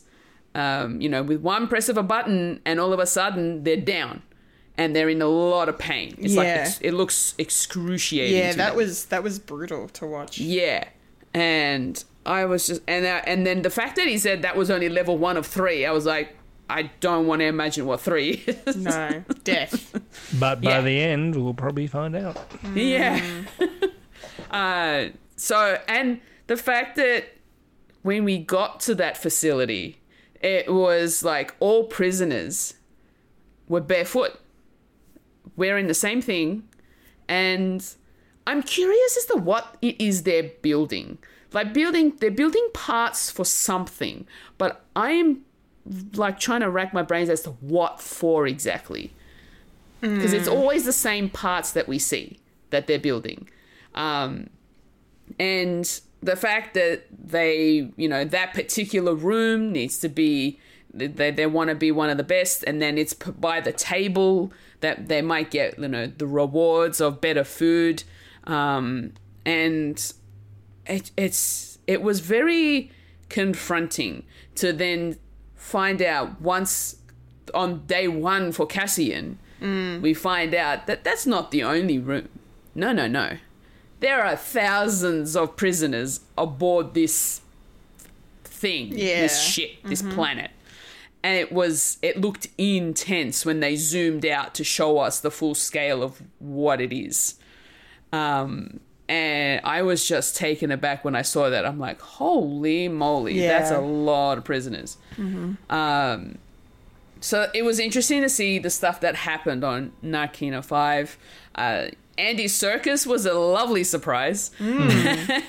He's, been in all of the Disney major films now. Disney, then Marvel, and now Star Wars. So it was really good to see him. But with a bit more of an authoritative role, which was cool. So I really like that. And then the other stuff that happens beyond Narkina 5, it's just very sort of like with Cyril and Mira, that interaction that they had where Cyril's getting interrogated and questioned and being told off for sending all those requests. Yeah. It was interesting. I have the fact that Mira was like, I don't want to hear from you ever again, so stop pestering us. And Cyril did mention that he is a very good asset because he has information for them, but she wants none of it.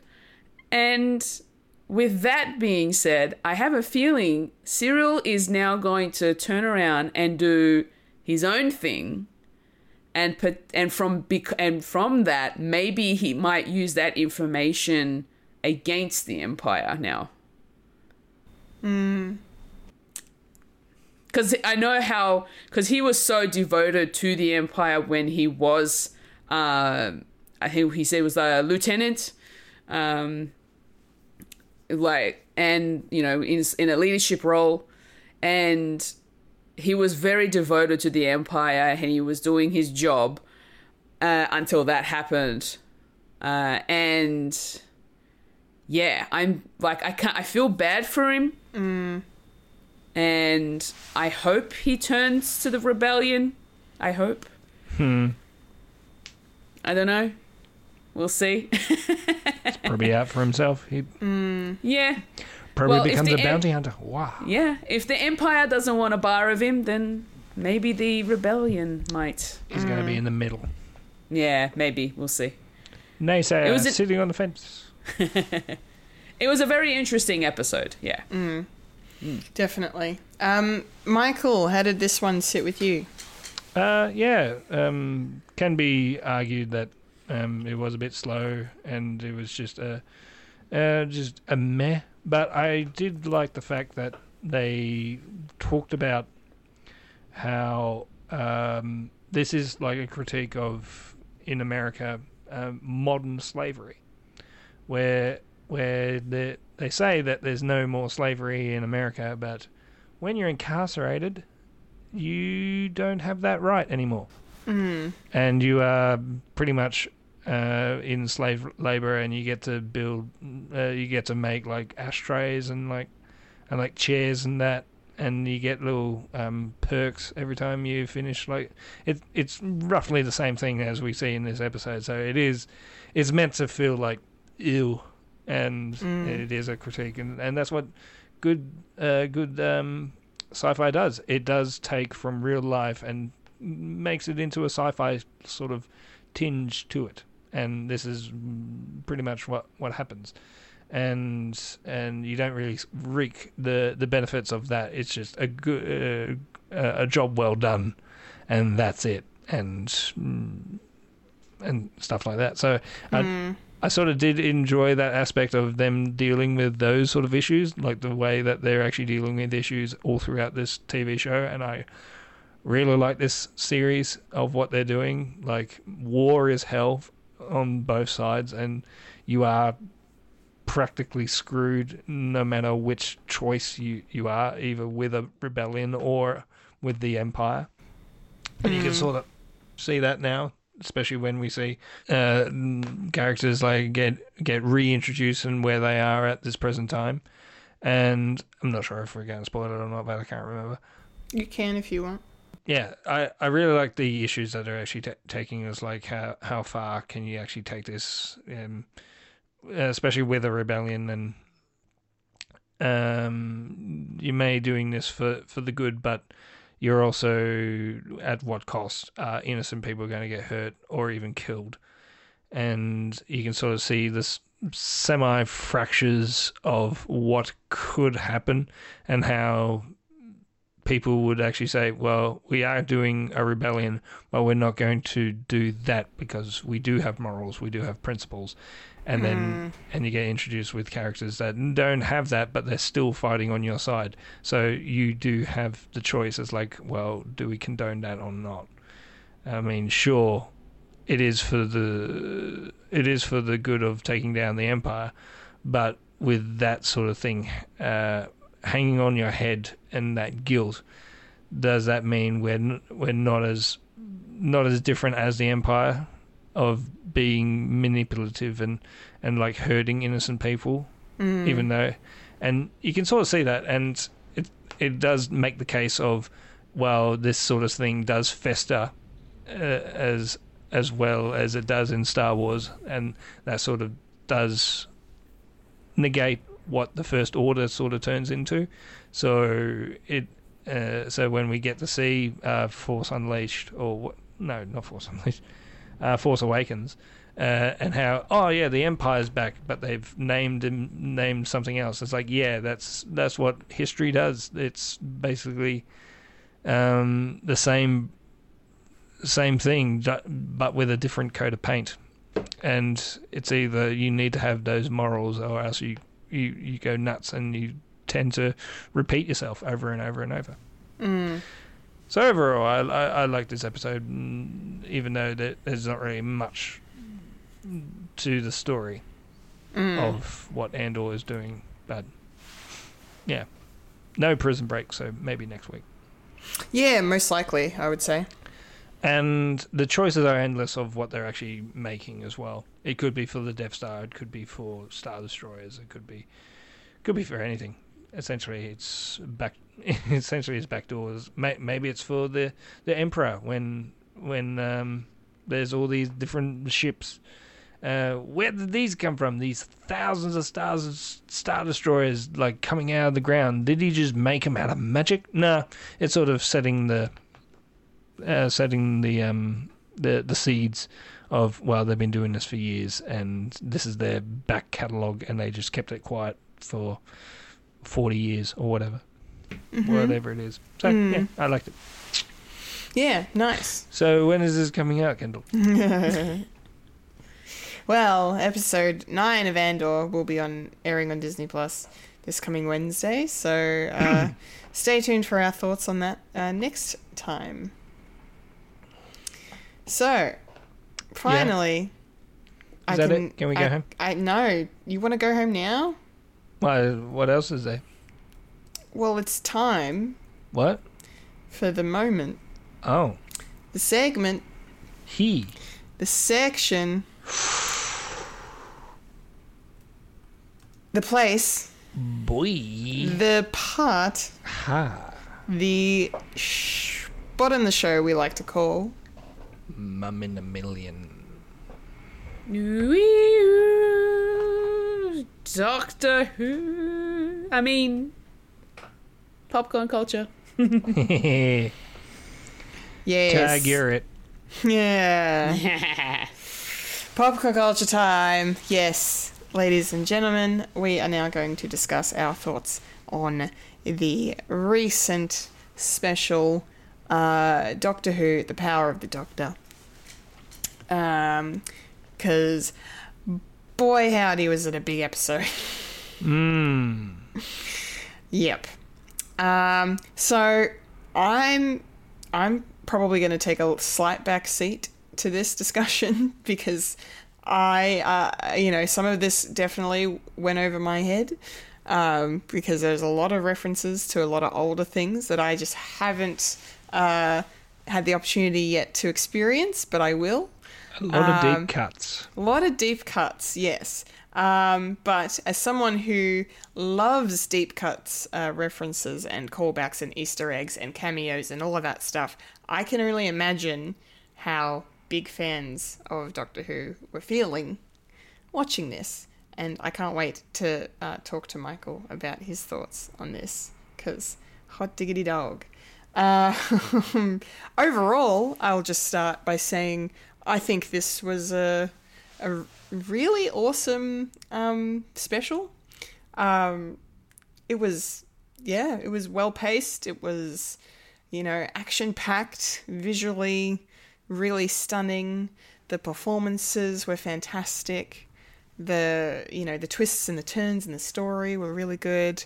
And I mean, I didn't love the fact that there was a whole part of the episode where we didn't really have much of Jodie on screen as 13.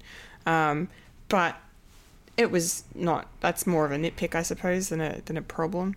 Because they did some really interesting stuff with the Doctor, and I can't wait to ask you guys about it, what you think. But yeah, it was awesome. It was a lot of fun, and I cried.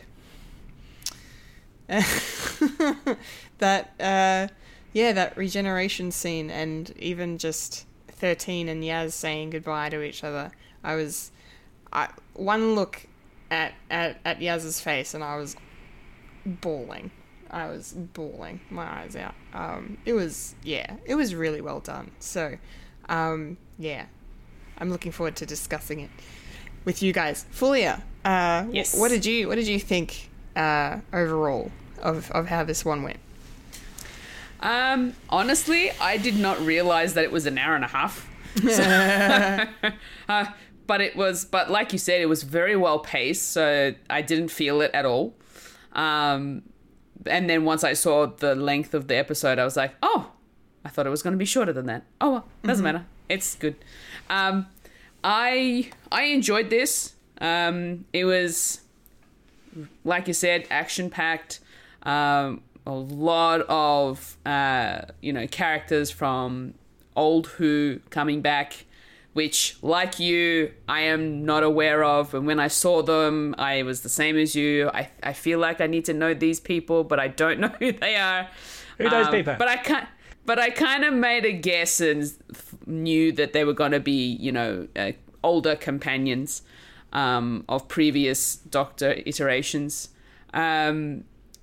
It was interesting that they brought back those two. The way that they did the whole, seeing their particular Doctor in those holograms was really awesome. I really liked that. Yeah.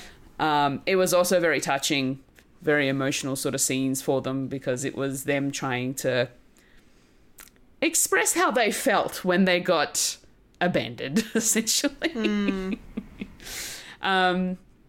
So it was really, really sweet of the 13th Doctor to be able to do that for them. And then, just overall the story, it was nice to see Graham again. He was a lovely little surprise. And man, I felt emotional for Dan. That was the other thing I forgot to mention. I'm kind of annoyed that Dan kind of was like, peace out, I'm done. Yeah. Well, he had a near-death experience, and that was it for him. He's like, well, I don't want to have to go through that again. I'm done for now. I mean, I get that. I definitely get that, but I just don't. Yeah. I feel like that's a cheap way to write him out of the show. And yeah. Also, like, as cool as bringing Graham back was, for someone who hasn't really spent any time with him, I liked him, but I feel like his small role in it could have been Dan easily. So I don't know. Interesting choices. Interesting choices. I'm kind of curious as to how Graham got where he was. Yeah, in the middle of a volcano. Yeah. That kind of, like, my brain was a little bit, like, confused when I saw that. I was like, Because reasons. Reasons. Yeah. Why did Dan leave? Reasons. Reasons. You faced a Dalek, single-handed. Yeah. And you decided to leave then. Okay. Because you almost total recalled yourself. Yeah. But, like, overall, this was a really fun, emotional experience to watch. I wasn't as emotional as I thought I was going to be. So I welled up a little at the end, but I didn't cry, which was interesting. So I don't know. But yeah, anyway, we'll talk about other things later. My overall thoughts of it is, really good. Nice. All right, Michael. Hello. Your overall thoughts on... Briefly. Brief, yes. Power of the Doctor thoughts. Go. My paragraph of Power of the Doctor. Yes. This was a very well put together final episode for Jodie. And she said it in the show. She needed more time, and I think how things sort of panned out because of the pandemic. We needed more time to actually flesh out like the overall era of the 13th Doctor. Like we still need. I don't know if we're going to get it, but we're probably not going to get it. But we still need closure of the Fugitive Doctor. We still need closure of the Timeless Child. So I can understand them not really dealing with that sort of issue. They just want to do one story that it's just a linchpin of saying goodbye to Jodie, and I think they sort of succeeded for that. And I can sort of and yeah, I do joke of Dan just pump it out of there. But I think that's with the story. It's like, well, that's another tie-in to get rid of one companion, so Jodie and the Doctor and Yaz having their little sentimental like not really saying anything but saying so much, and for their story at the end. I mean, people who do enjoy that relationship would probably want more. I could probably get that, but I wasn't really a big fan. So it was a good sentimental, but a touching issue. And how Jodie said, "I want to be alone for this," and it sort of makes sense because when it is harrowing for a companion to actually see the Doctor regenerate into someone else. And you do see that with previous companions as well, but I won't divulge because I want Kendall to actually know that. Thank you. I appreciate that. Spoil that crap.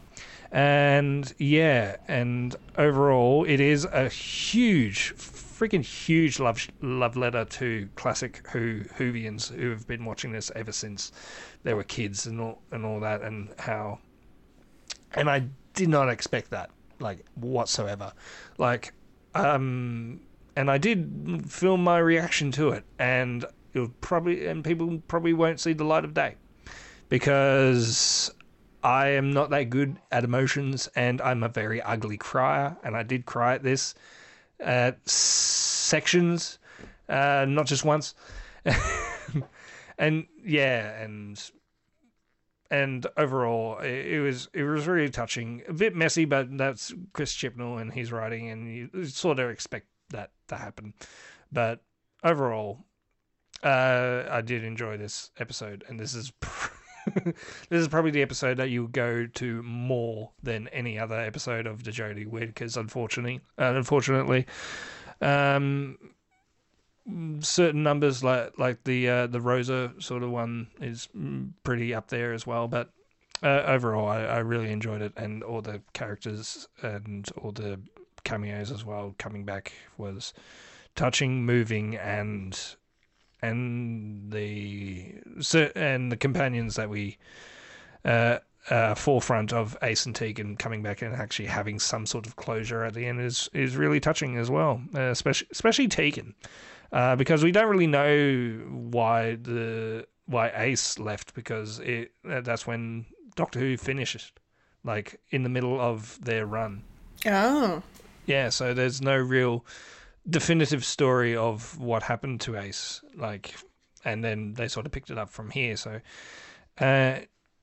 it's kind of good that they bring her back to have some sort of real closure within the Doctor Who mythos as well. But with Tegan, she left the TARDIS roughly the same sort of style like Dan. Like she was just getting sick of the death and destruction, especially after her last story was essentially a real taboo episode where you got cops killing people, and there's a Dalek story as well. So tack on that she has witnessed the Cybermen and the Daleks, and Ace has also seen the Daleks and the Cybermen as well. So it's kind of cool that the Daleks and the Cybermen are actually in this story as well, because there's a little tie-in for that. But they're sort of like set dressing. They didn't really, they weren't really meant to be there. It's sort of a weird reason why they're there. And also the Cybermen as well. I was going, there's a convenience upon convenience, and it's kind of good that what's his face, the half Cyberman. Yeah, I can't remember what he's called, but I know who you're talking about. But yeah, he's a clone. Okay, the aesthetics of characters from Jodie's past coming back is sort of a fitting tribute for a last Doctor story to do. I mean, and that's why Vecna was there for some reason, and then he fucked off. Okay, because he was in flux. Cool, I guess. Yeah, and there's no real story. Ashed, yeah. Was that the name of that Cyberman? Yeah, the one who died, and then the Master brought him back through cloning, and his uniform was destroyed exactly the same as his previous body. Convenience. But what do I expect? It's fucking Doctor Who. I'm not here for serious lore. I'm here for wibbly wobbly timey-wimey shit. Anyway, so that's my brief little thing. I liked it. Nice. I am glad. Well, speaking of the Master, I think it might be good to kind of start with unpacking his devilish plot in this episode, where he has, I don't know, he used the Cybermen to kidnap that creature that was going to help fuel the planet with the TARDIS on it and do the thing. Am I remembering that correctly? Yeah. Brief. The Master has had a deal with the Daleks and the Cybermen, and for them to basically help them destroy the Earth as well as destroy the Doctor, which are the two main things at the end. They kidnap a creature that is going to help the Master with Time Lord technology that he stole from Gallifrey from the previous seasons, because he basically went to Gallifrey, stripped it clean, and killed all the Time Lords.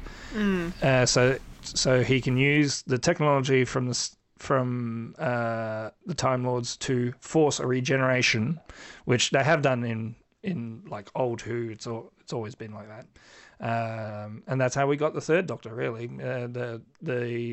the Time Lords actually forced him to regenerate because you can't have him just running around meddling with time and stuff. It's like, no, you're a bad person, and we're going to change you and exile you on Earth, which is kind of easy because stories are less expensive on Earth, like Earth-based stuff, where things come to Earth instead of the Doctor going off to a planet where you have to pay for like sets and that.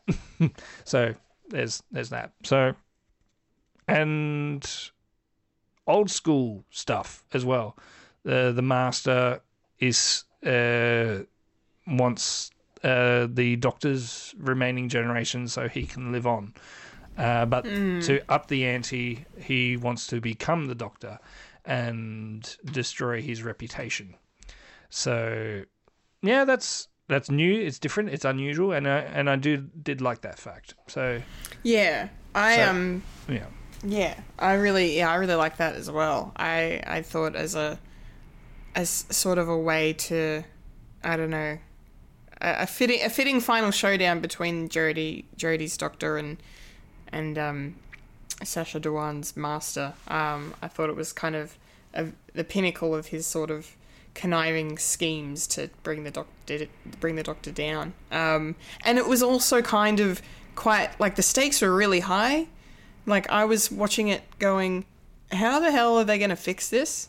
Like, you know, especially, and I like the way that they kind of tricked us because that shot of Jodie, like of 13 being forced to regenerate, was in the trailers for this, and we all kind of thought it was the regeneration shot. Yeah. So I'm thinking, red herring. Yeah, red herring. Yeah, so that was cool. Yeah, same as the paintings disappearing is really a red herring to say, hey, there's something going on with Rasputin for some reason. I don't know. Yeah, that was another interesting thing. Like, why Rasputin? Why did they decide to go to, Russia in the, I thought they were going to do something to do with Anastasia or something for half a second. But then he walked in as Rasputin. But, essentially it's the Master going, hey, hello, I'm over here, come over here. Yeah, I'm fucking with the timeline. Like, yeah. I'm doing this, I'm doing that. But I really liked the Master's plan and the way it played out and the way it kind of, it almost worked. It did work. It did work for a bit. He succeeded. And then he got to dance to Rasputin by Boney M. And I loved it. I don't care what you say, Mike. I thought it was fantastic. I thought it was, brilliant. So, not to spoil it, but the Master has done that before. Yeah, I was watching a video about the episode, and apparently one of the previous Masters was known for dancing around or something. Here come the drums, here come the drums. Baby, baby, baby.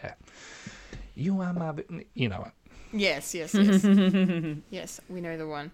Fulia, how did you feel about the Master in this and his plot to take down the Doctor once and for all?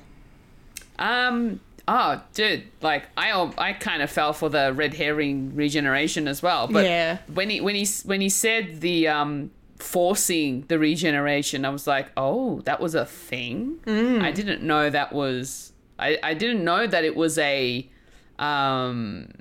penalty, I suppose, on Gallifrey. That was interesting. Yeah. Because original Who established that you're only allowed to have 13 regenerations. Yeah. And after that, you're dead. But thanks to the Timeless Child, only the Doctor has multiple regenerations. So yeah. That is very interesting. The moment that you know, the Doctor got regenerated and then the Master took over, and I was just like, no. I didn't like it. I was like,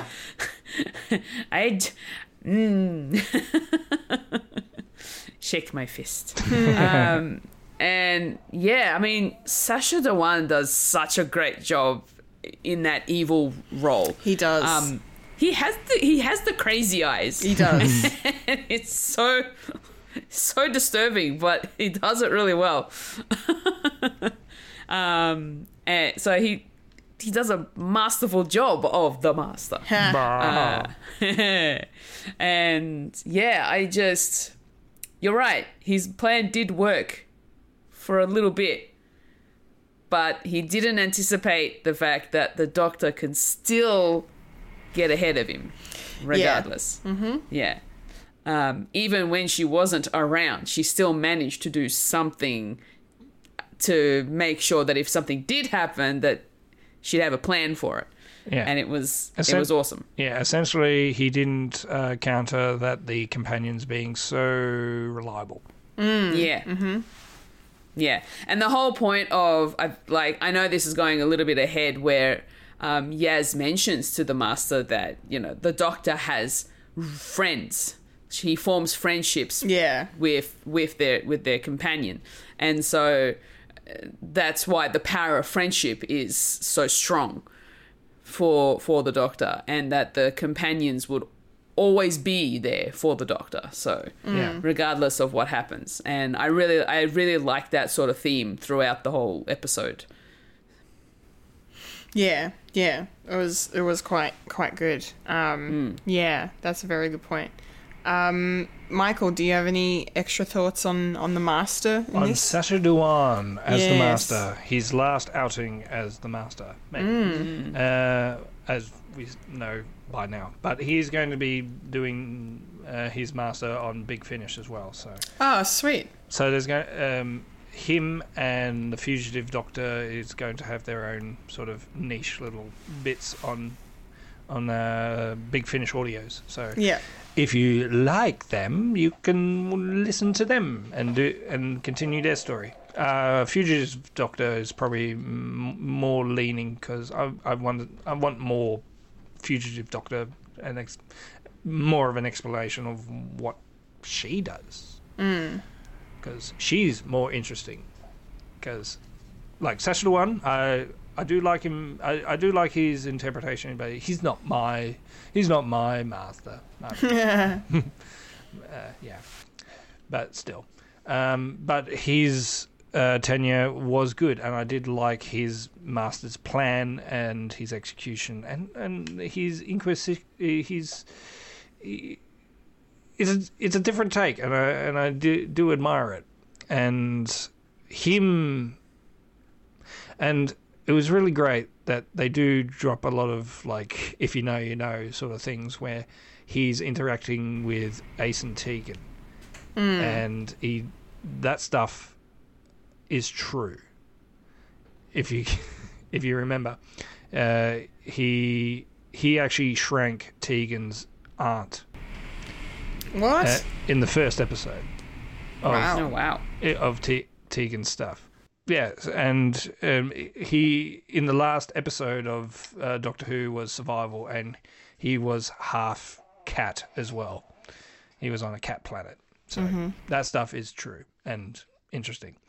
And what else? Yeah, and what sort of made me say, yeah, you're a good Master, because you made me hate you when he came out of the TARDIS in all the Doctor's costume from previous episodes as well. Which made me go, yeah, I hate you. Yeah, I hate you for that, but you're the Master, and congratulations. You play a good Master because, yeah, you made me think. So that was great. Yeah, that was really, really cool. Yeah, I really liked, I gotta say, the inclusion of Ace and Tegan, as someone who hasn't seen any of the classic Who stuff, to kind of have these classic characters come into the new version of the show, and kind of just be these two firecrackers of women. That was awesome. Like, I feel like not only was it like sort of going, I think what you were saying, Fulia, before about the companions all kind of, the Doctor being, like, well, the master not anticipating the companions as a foil in his plan, but like just the fact that this was the first female Doctor Who, like the first female Doctor, and we're ending her run with her, with Yaz, and bringing back Ace and Tegan, and having Kate Stewart as well, of course. So just having all of these prominent women in this Who-universe sort of coming together and, saving the day, beating the bad guy, is just... I just thought that was really special and really, really awesome. As a female fan of sci-fi, I'm not trying to make it political. I just wanted to mention it's not political. I'm just being stupid for all the naysayers out there. Shut up, Nick Beards. Yes, shut up, Nick Beards. I just thought that was really, really cool, and I really like these characters, and I felt bad for Tegan because she seemed so angry at the Doctor. That she is like that. Yeah. Good old little Australian air hostess. She was fascinating, but I there was something about Ace that I really enjoyed, and I love that jacket she was wearing. I just thought that, like, her look was very, very awesome. So seeing them, even though I had no context for them and who they were in their characters, but like obviously just fully understanding, that these are important figures, was just really, really cool. And of course, that kind of ties into seeing the, seeing Peter Davidson and Sylvester McCoy and getting those scenes where they got to kind of have their final conversations with their doctors. And that was really special to watch as well. And of course, with 13 being stuck in this like regeneration limbo place and having conversations with, those two doctors, and then of course, what's his name? Bloody Filch. David Bradley. David Bradley playing William Hartnell, the first Doctor, again, and then of course Paul McGann, the 8th Doctor. So having all of these old characters come back, for someone who doesn't really get it fully, it still had an effect on me, and I still know what that means. So I thought that was super awesome. Fulia, what did you think about all these classic characters kind of being so prominent in this farewell to the 13th Doctor? I actually really enjoyed it. Like, obviously, when they did pop up, I was surprised to see them, even though, I don't have a real connection to them because I've never seen the older versions of the show. Mm-hmm. But when they did appear, I was very happy to see them. I was smiling. It did also affect me a little bit in the sense that I was a little bit emotional as well. Oh, yeah. To see the characters. And the way that they were interacting with Jodie's Doctor, which was really cool as well. And the way that they were switching between each other, it kind of tripped me out a little bit, just, visually, because my eyes were just like, I'm trying to focus on the one. Why are they keep switching? So it was a little trippy, but it was still really cool. And then, Ace and Tegan, badass ladies, man. I loved them. They were really cool to see. when they came up and they were doing their thing, and I was just like, yeah. And Ace's jacket, that reveal of her Ace on the back of that bomber jacket, dude, everyone's gonna be buying that jacket now. I kind of want one now. It looks really cool. It does. Yeah, it was a really cool vibe. Very 80s. Yeah. Makes sense. So the addition of these older characters, I really liked it. It also gave us a little bit, like, for those of us who haven't seen the old shows, a bit more of an understanding as to what these characters were about. And a little bit of an introduction as well, if we want to go back and watch the older series. Because, those particular doctors from the past have their own stories just like Jodie has. And it intrigues me a little bit, because now I kind of want to go back and watch the old series to sort of see how it all came to be from the beginning. And yeah, it was nice to sort of get a little bit of a taste of what these doctors were about, essentially. Yeah, absolutely. Michael, how did you feel watching all of these classic characters come back to life? Yeah. Let me compose myself for a bit. Yeah, that's okay. Okay.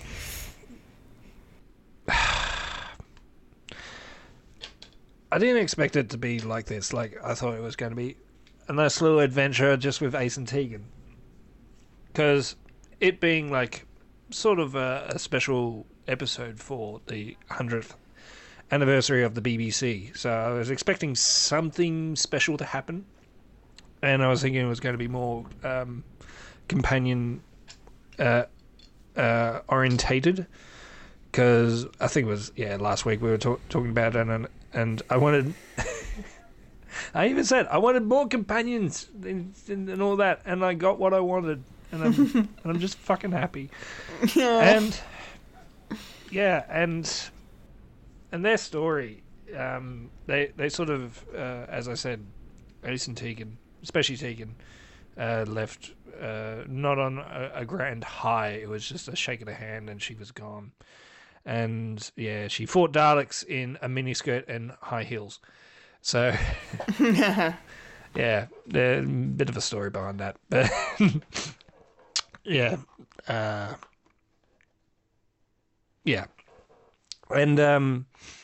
it was very interesting that when Jodie's Doctor, the 13th Doctor, going into herself and in this like trance-like state of where she is, and where she was, and meeting someone on the side of the cliff of like didn't know who it was until they did the pan up, and I sort of knew who it was just holding from the robe. Yeah, from the robe, and holding his hands like that is always a First Doctor move. And, and seeing that, I was like, oh, that's pretty cool. Getting David Bradley back to do the First Doctor, so then you can have the First Doctor interacting with the latest Doctor. It's kind of fitting. And then they did the fucking impossible that I thought they weren't going to do ever. Was bring back previous Doctors. And not de-age them, like, just who they were. And, yeah, Colin Baker, Sylvester McCoy, Paul McGann, and Peter Davison. And, I just lost it. And I knew... And I knew this was going to be something special, even for people like me. And it's going to be special for people who...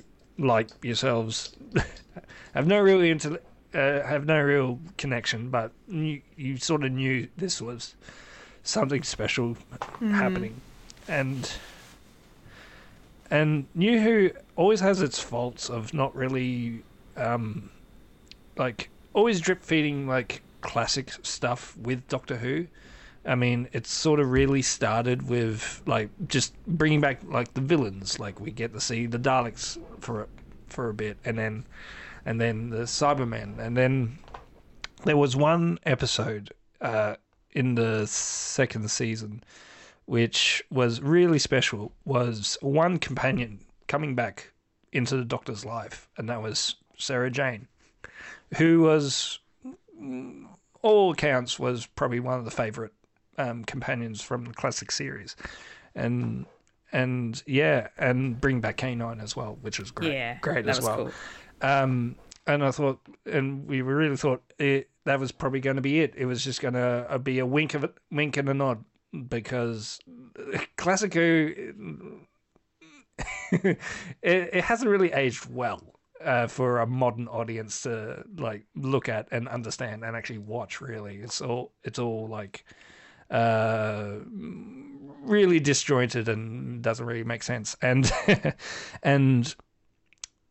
and it brought me back to what the 50th was, and I think, Kendall, you've seen the 50th. I have seen the 50th, yeah. And it brought me back to when they brought back Tom Baker as like a different character, but we all know who it is, and it was a different character, and they did it again with more Doctors. Whew, and then they did something even more special of classic companions interacting with their Doctors. Oh, God. It's really nice to see the passion that comes through when you talk about Doctor Who. I really admire that. I really do. I love it. It's beautiful. It's my childhood. It's my adolescent. It's my adulthood. It's everything. It's always been with me. And yeah, even the dialogue in between Tegan and the Fifth Doctor was really special. A lot of deep cuts. Especially, and you probably wouldn't understand, but it's when they were talking about Tegan was really scared because this is like the first time she's seen Cybermen ever since an episode, and when they say, well, if you know what I'm thinking, what am I thinking now when I'm involved with these Cybermen? And the Doctor says, Adric. That is a very deep cut, and if you have the time to watch that particular episode, it is a pivotal moment within the Fifth Doctor's run of what happens, because it's very rare for no, I won't spoil it. But it's a character called Adric, and something happened to him. But you probably guessed by that statement that it's very rare for a companion to die, and Adric was one of them.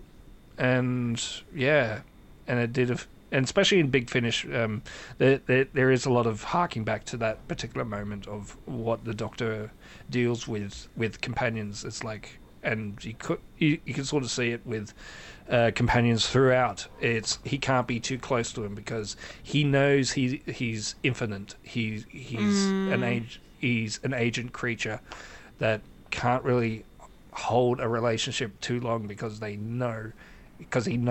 he or she know that it won't last forever. And, yeah, it's and such a good trope of like sci-fi and fantasy when they like, you know, have characters that one is like basically immortal and the other is mortal, and like they can't, like their relationship is going to be fraught because it's going to end badly. Yeah. You know, it's really fascinating storytelling. Yeah, and then when Tegan and Fifth Doctor meet, I just knew they were going to do Ace and the Doctor. Like, those two were my favourite. Oh, God. And just seeing them just interact. Like, all those years ago. And doing it now. And just having a reconciliation. And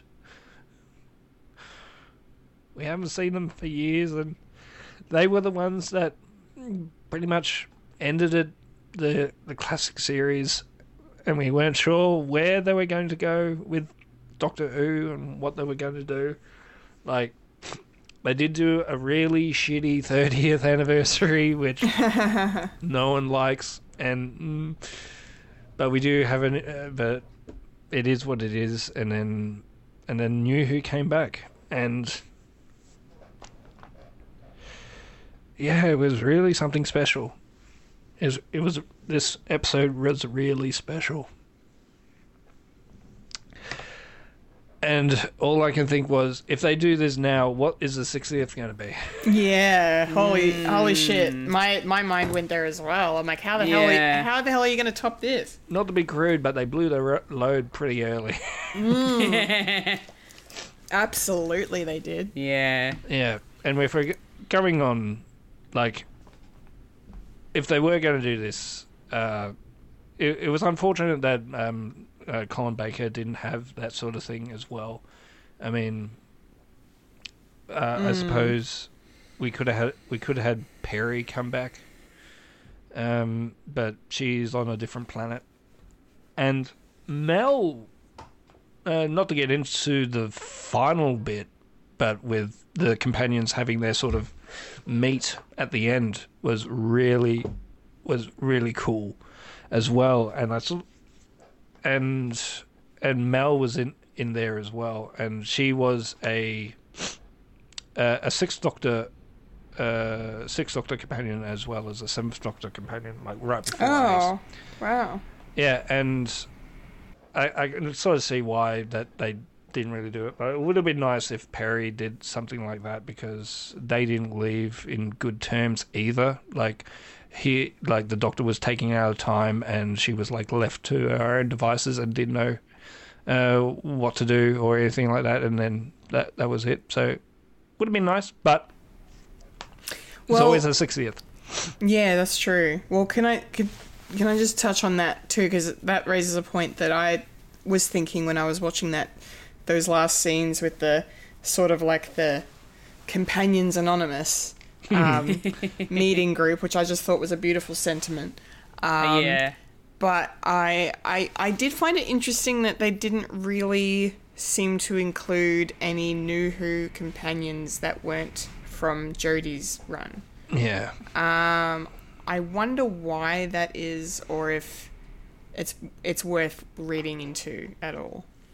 I don't know. I think this episode was solely for classic Who, and don't want to be too bogged down with all the other companions. I mean, as I said, there's always a 60th, and those 3 episodes of what they're going to do, and they can come back for that, and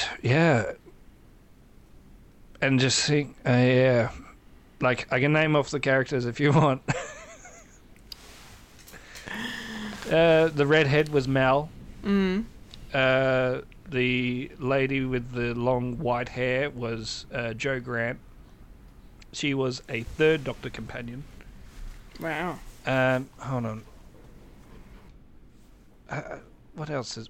Yeah, Mel, Jo, and the older gentleman was Ian, who was a 1st Doctor companion.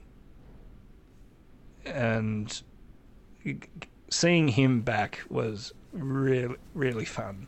Because there's not many, like, classic, like, 1st Doctor people, like, around nowadays, but it was really cool to see Ian back. Yeah. But, yeah. And I don't suppose they're going to touch Susan at all, because she is maybe the Doctor's granddaughter, and I don't think they want to explain that thing. Yeah. But where she is in the future. so she wouldn't be nowadays. But it doesn't really make sense because Mel, the last time we saw her was on a space station. So you could, I know I'm selfish, but I want more.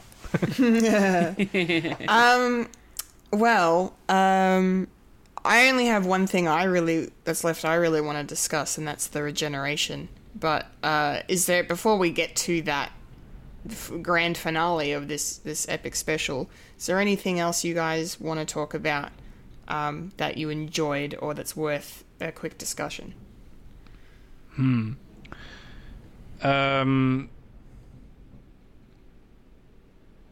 I didn't read the article, but apparently this had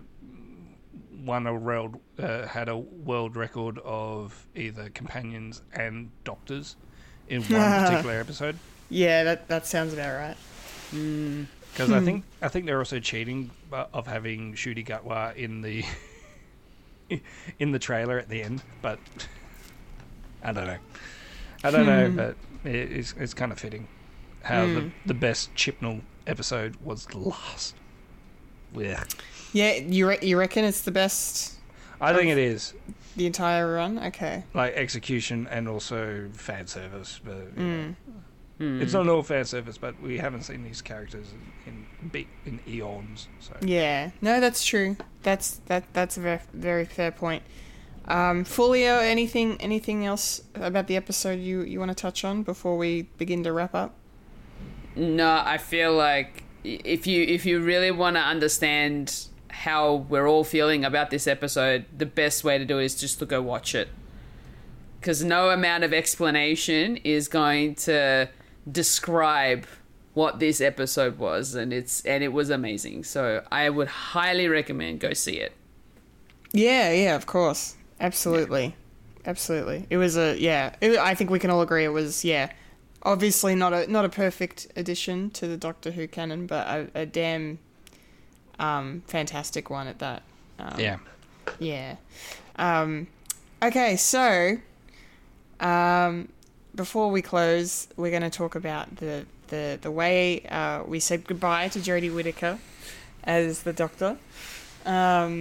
In a beautiful, beautiful scene that starts with her and Yaz, and them just talking, and Yaz is just trying to so desperately to keep it together, because she knows what's going on, and the Doctor knows what's going on.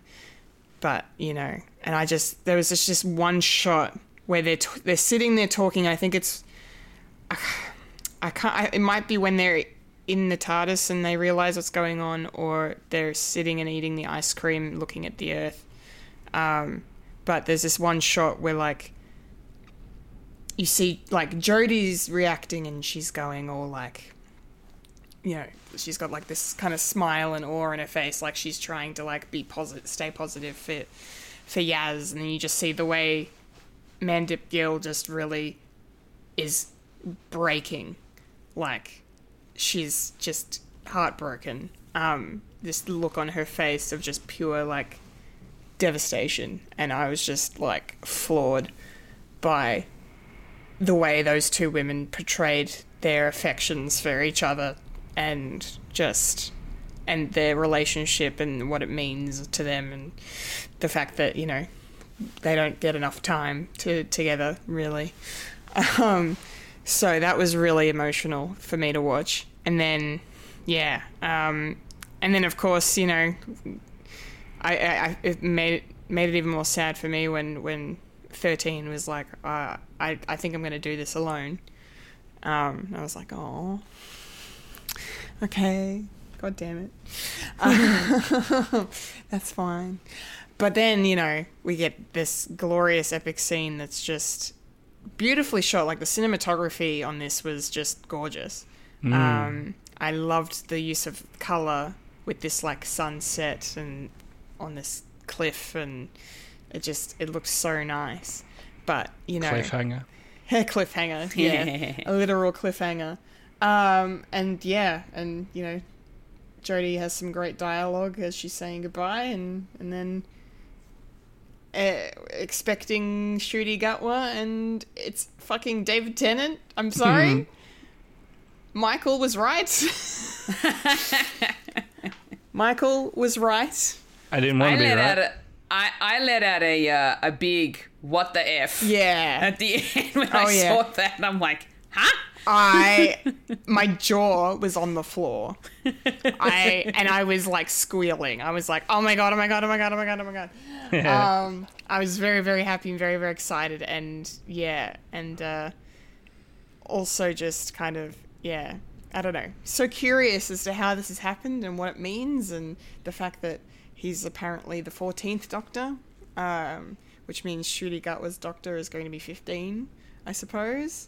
So, yeah. That is to be seen. That is I am not convinced yet. Okay, that is fair. That is fair.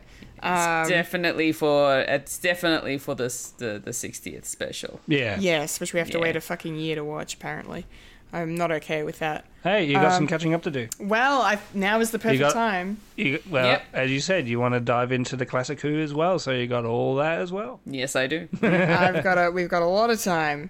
Of time. But yeah, so I absolutely loved the way this episode ended. My first time seeing regeneration in real time happen. Yes, so that was very exciting for me. Although I forgot actually when I gave you the list of things that you need to watch. I purposely made not to get a regeneration episode. I appreciate that, thank you. Although I will say it was interesting that because I thought my understanding of the lore was that when a Doctor regenerates, their clothes stay the same. They don't change clothes. That's why I'm skeptical. Okay. All right. We'll get into your thoughts in a sec. But first, Fulia. Yes. How did you feel about farewelling 13 and how she bowed out in this scene and seeing David Tennant, surprisingly, in her place?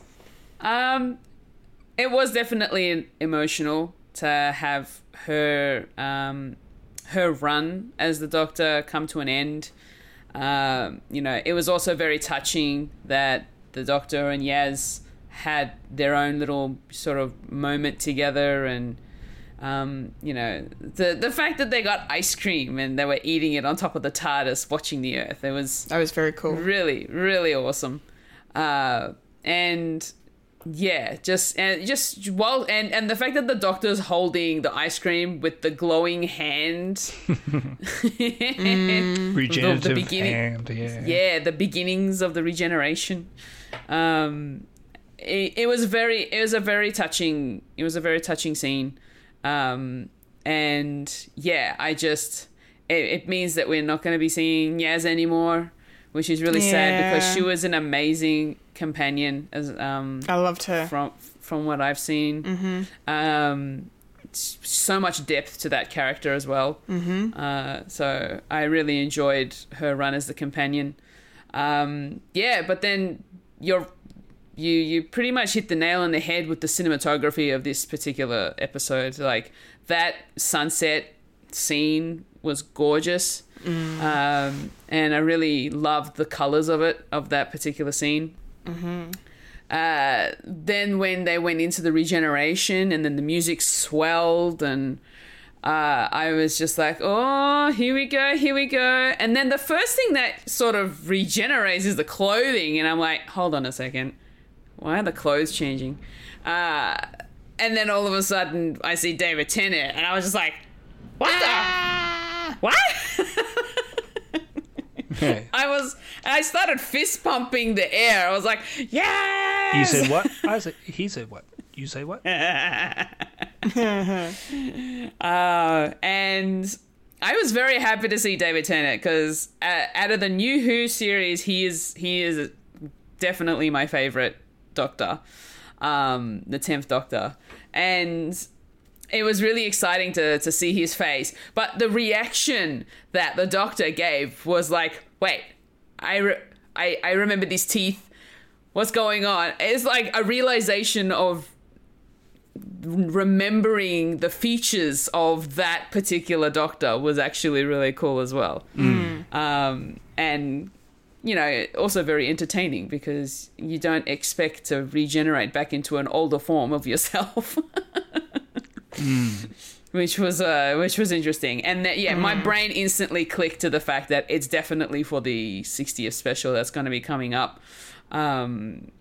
We're not gonna get David Tennant for a season, or even for the how many ever episodes into the new season. So I have a feeling it's short term, just for that special, and then we're gonna get Ncuti Gatwa straight after. Yeah. Yep. Very good. All right, Michael, let's round up this episode. Your thoughts on the end of 13 and the beginning of 14, maybe? Okay, here's my weird rambling head going. I sort of knew, and I actually said it in my reaction, that's not going to see the light of day because because I don't like showing people that I cry because I am man. When they said that in order for the Doctor, within this episode, for the Doctor to go back to Jodie, they need to regenerate backwards. And when they said that, it's like, we're getting David. We are so getting David at the end of this. Oh, wow. Because that's what happened. That's And clever. that's why I'm still skeptical if this is going to be the 14th Doctor per se, and then the 15th. I think it's probably a regeneration, a regeneration, a backwards generation, and this has probably opened the flood doors for the Doctor to regenerate to whoever, really. So that will be a good storytelling device within the 60th, so we can get multiple Doctors being in the same body. And we can sort of see that. And also another idea that I've had, because this is going to be on Disney Plus, they're going to be reintroducing the Doctor to a whole new audience, and Disney is going to go full out of promotion and everything. So we're being reintroduced to the Doctor as well. Like this is the Doctor. This is all his backstory within these 3 episodes, because that's what IMDb says. There's going to be 3 episodes of the 60th anniversary, because I think they're going to cram a lot of lore in Doctor Who, as well as companions and creatures as well. So the 60th is also going to be a huge ad for Doctor Who as well, which I love. Love the fact that that's going to happen. So yeah. So I'm thinking this is probably going to be the Doctor jumping from different lives as well, which could be cool. I mean, that's what the 30th anniversary sort of did and failed. Of the Doctor, like jumping from different incarnations to different incarnations. But then also the companions were doing the same thing, even though they're not a Time Lord and they can't really change their persona. So you're saying that Ace can change into a different companion, but back then, and all of a sudden, K9's there. Yeah, so it was a bit weird. But going back to Jodie's last scenes as the Doctor, these were beautiful. I do admire the fact that they tied it up so well with Yaz and the Doctor, that it wasn't as soppy as it should be. It was they were their characters, and it was fitting very well. And even the ice cream on top of the TARDIS looking at the Earth, it was such a beautiful shot. Like throughout this is such a beautiful shot. Like say what you will about Jodie's tenure as the Doctor, but the visuals within the 13th Doctor's episodes were very, very good, fantastic, like all around. It was just a shame that the scripts were up to par, but that's here or there. But I will say Jodie's last words were so her character, her Doctor. It was just chef's kiss. That was good. Tag, you're it. And she did it with a smile. and Yeah. that's what Jodie's doctor was. Just the smile and such, just bubbly and just great. It wasn't just soulful, and it was So much positivity as well. Yeah. not like other doctors where they were just sad to go. It's like, yeah, we get it. but this one, it was completely different and was great. And then and the regeneration was beautiful, just on the top of a cliff top. And one of the rarities of a regeneration outside of the TARDIS, where it wasn't in the TARDIS, because usually they want to destroy the set of the previous Doctors and make their own sort of thing. Oh, okay. So they may keep the interior as it is, or they're going to change it, or they're going to change it within the 60th, like different sort of eras, and that will be interesting and cool. So they probably stick with that. I don't know. And the regeneration from Jodie to 10th Doctor .2. With regeneration of clothes as well. I have a sneaky suspicion that this regeneration was tampered with, and that would be the big bad. Okay. That would make sense. Yeah, so... Could that have something to do with whoever Neil Patrick Harris is playing in the anniversary specials? Yes. A lot of people are thinking it's going to be the Celestial Toymaker, which is an old-timey villain from First Doctor run, where he is essentially... Do you know the concept of Q in Star Trek? Yeah, I know of the character, but I don't really know much about him. Essentially like a godlike being that can manipulate his surroundings, and essentially he's a god, and he likes to make mischief and all that. So one of the big theories is he's the toy maker, but still needs clarification. Maybe this is like a huge game, and we're going to see different things coming in and all that. So that's why I'm thinking it's probably going to be something else instead of an actual. David Tennant is the 10th and the 14th Doctor, and it'll be the first and hopefully the last. But overall, it was a good cliffhanger. Set on a cliff for it to catapult straight into the 60th anniversaries of the Diamond Jubilee. Yes, definitely. 10 out of 10. 10 Would out of recommend. 10. Yes. Well, I feel like it was very appropriate just to kind of end this whole thing with the little teaser that they showed, and just for the first time we see Ncuti Gatwa as the Doctor, and his line is, "What the hell is going on here?" I think that sums it up quite nicely. Hold on. There was a little thing at the end?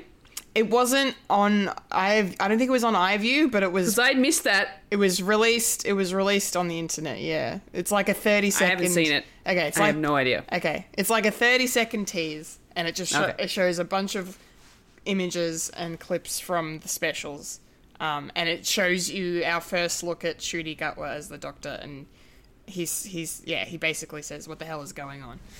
Okay. Yeah, and he looks a bit frustrated. Yeah. So. There's a shot of the Doctor, there's a shot of Donna, and Ncuti Gatwa. Yeah. But we know nothing. We know nothing. Yes. All right. I think that's going to wrap it up for us for this epic episode. I knew it was going to be a long one, but a good one nonetheless. So that's our thoughts on Doctor Who, The Power of the Doctor. Goodbye, Jodie Whittaker. We will definitely miss her. At least I will. It's my first kind of intro to Doctor Who. Far away. So she's your first Doctor. She's technically my first Doctor, I would say, yeah. Very, very, very cool. But yeah, yeah, so hope you guys enjoyed listening, watching. Before we wrap up completely, though, we have a couple of things to plug.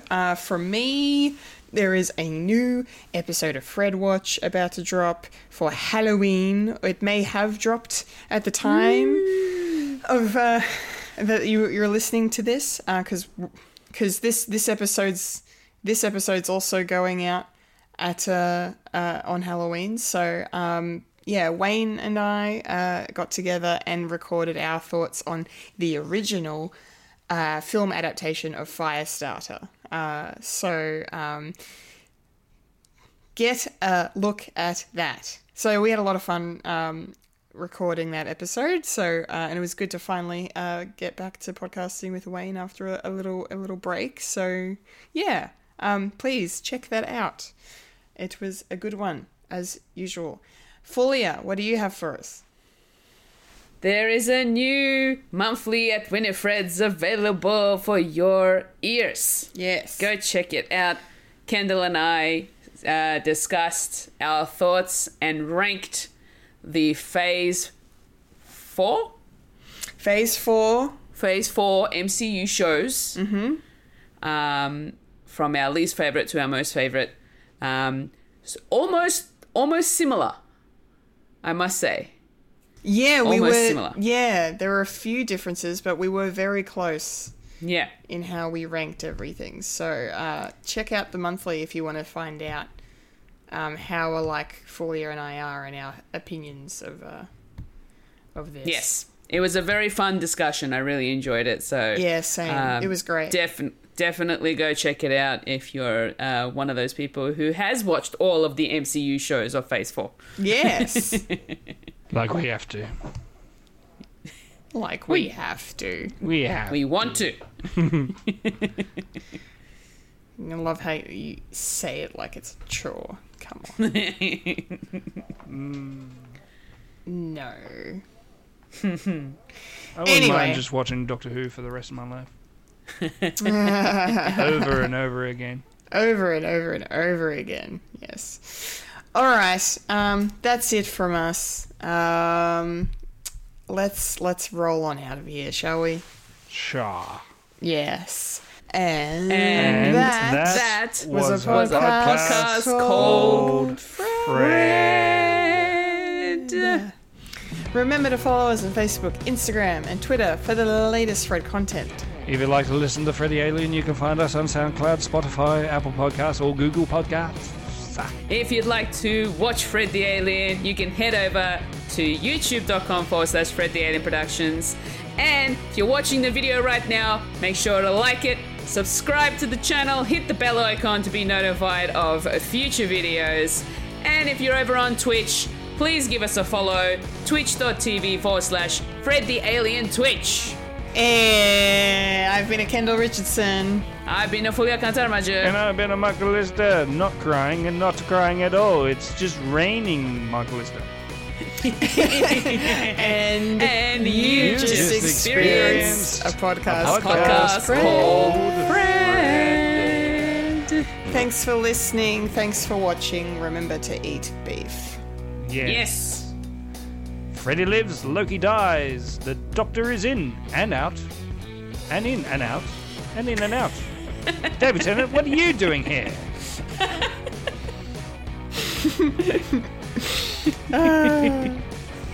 Good stuff. Look after yourself and your mental health, everyone. Yes. Yes, please do. Laters, Gators. Bye-bye. And sing.